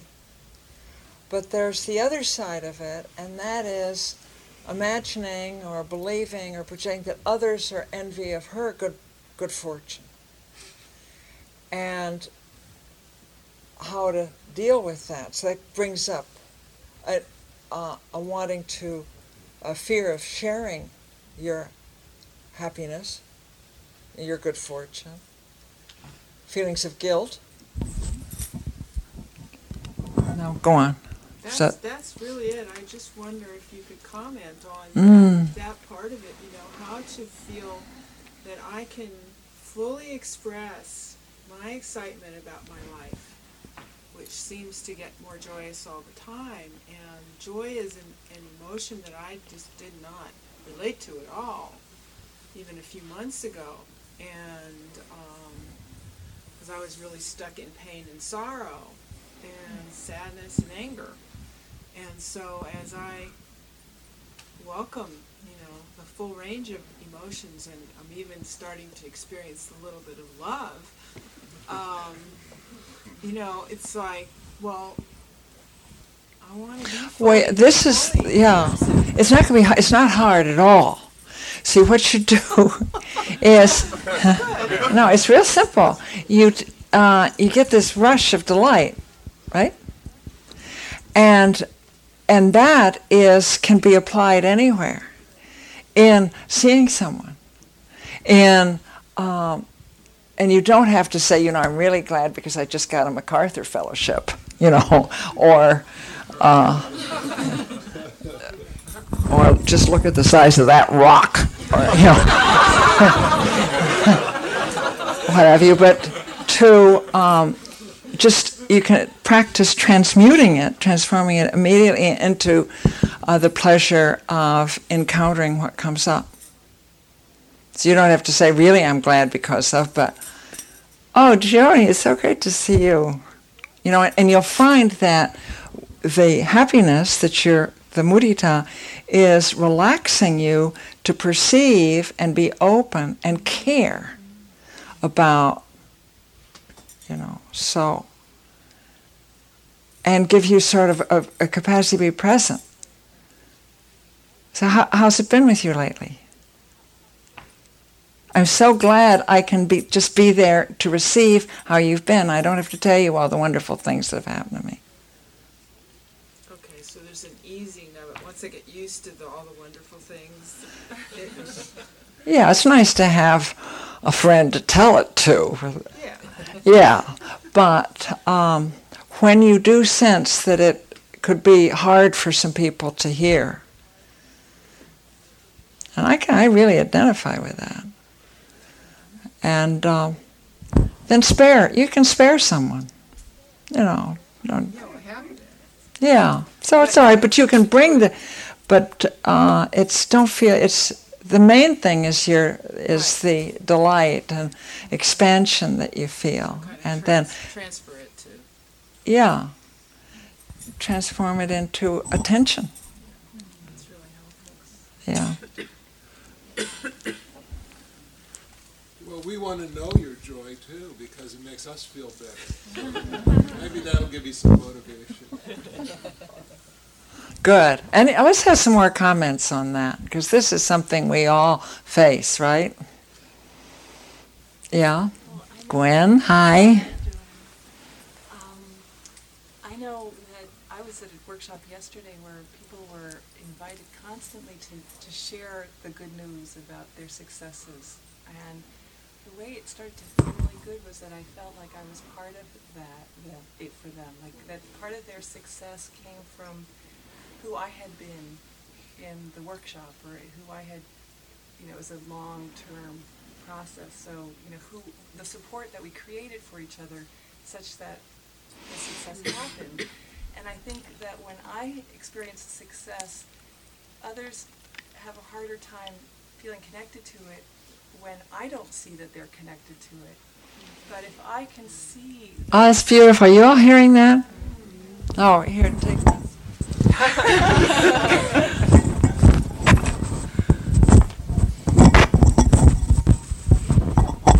Well, essentially, I was just sharing that it's when I know that other people are part of my joy that, in fact, my joy wouldn't have happened outside the context of all of our interconnection. So I can actually even acknowledge them for the part that they played, and then they get to feel like they contributed to my joy, and that's a great joy to share too. So it's sort of when I don't try to own it all for myself and think that I'm the only being on the earth that created this for myself, that I was solely responsible. And to know that I wasn't is also a bigger joy for me, because there's no greater joy than to remember the interconnection. Just the successes are kind of puny compared to feeling that they're part of a larger thing. I just wanted to say that when I'm expressing my joy to somebody, and I see them closing down or constricting or going to a movie or something like that, I just stop going in that direction, because I see that it isn't working in the relationship. And what I tend to do is tend to then be more present, and I say, so how are you? And I don't know if that's the best thing for me to do. That's just my habit. Is when I'm expressing joy and I see somebody else shutting down, I tend to try and do what is, or I don't know if I try and do it or if I just do it out of habit or natural response, whatever seems to create a sense of connection. Because for me to really feel the best is when I feel connected to the person that I'm with. So I want to be able to be in where the connection is, and I would like to be able to express my joy more when it's present. I'm grateful for it. It's not that I'm always walking around.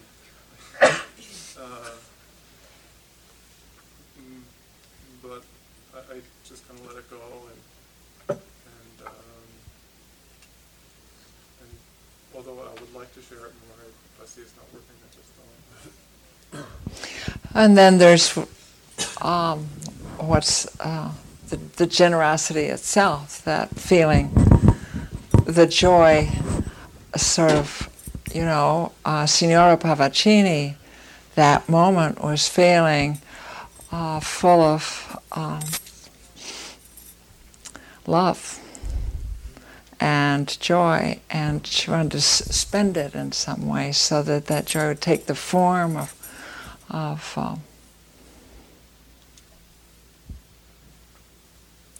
an act,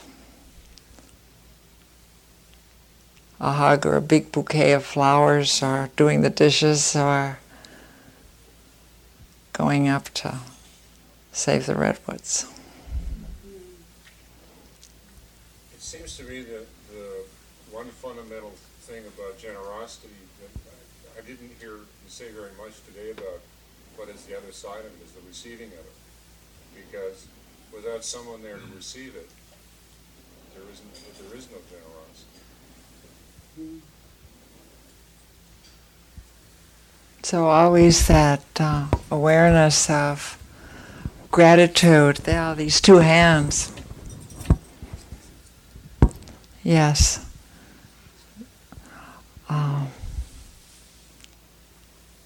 I thought I'd honored that, but if you'd like to say some more about that. Well, maybe I'm just internalizing it for myself that I wander around on my own judgment,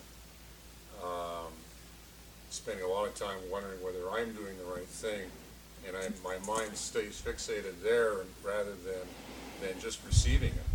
You know, I noticed I shared with my walk that I spent a good portion of the time wondering how well was I going to be able to lead the other person around after she had led me around. Oh, yeah. Instead of just receiving the gift as the gift has been given to me.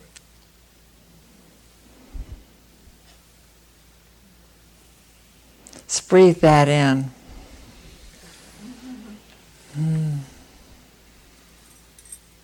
How can we keep our joy in the face of all the turmoil that goes on this planet? You know, you hear the news and it just seems like it just switches around and you go into this grief phase. So is joy just a sort of conditional thing that we have, or can we keep it in spite of all that?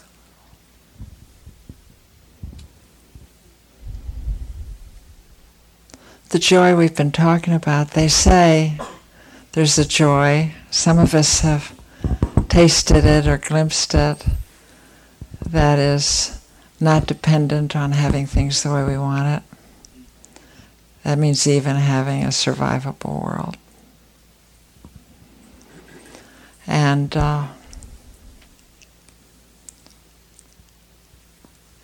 that's been one of the big questions of my life. But I know that trying to keep it separate is totally impossible, because that involves emotional and mental surgery on oneself, and that kills the psyche. It damages something, so you're incapable of joy. And one of the Ernie mentioned the despair workshops. We walked in those workshops, and they're still basic to the workshops I will be leading. We walk right into the pain. If you try to hold it at arm's length, you're stuck with it. And there were a lot of wonderful practices for being able to be with it. Breathing it through, sustaining the gaze. Really, okay, here it is. This is why you're born in this planet time. Our world is dying. There are things being destroyed that won't come again. The kids waiting to be born in this or the next generation aren't going to have what we had. How do we find joy in that? That's the koan of my life. And the way that I've got near to the fountain of joy and felt it is to just, it's really, the amazing thing is that it's not separate. The great pain, the great grief, I learned was compassion.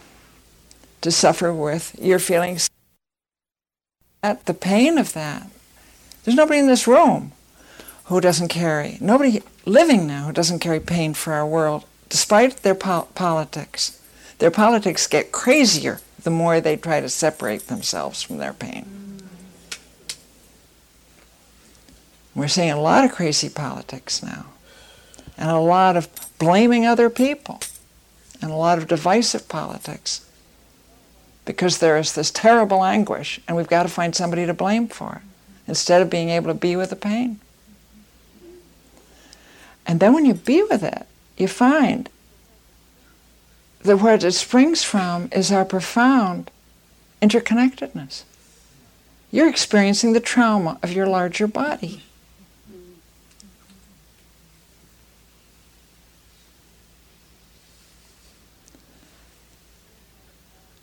And do you know that that is what we want? To know that interconnectedness, that true nature, that paticca samuppada, the co-arising, the web, Indra's net. And that's where the joy comes from.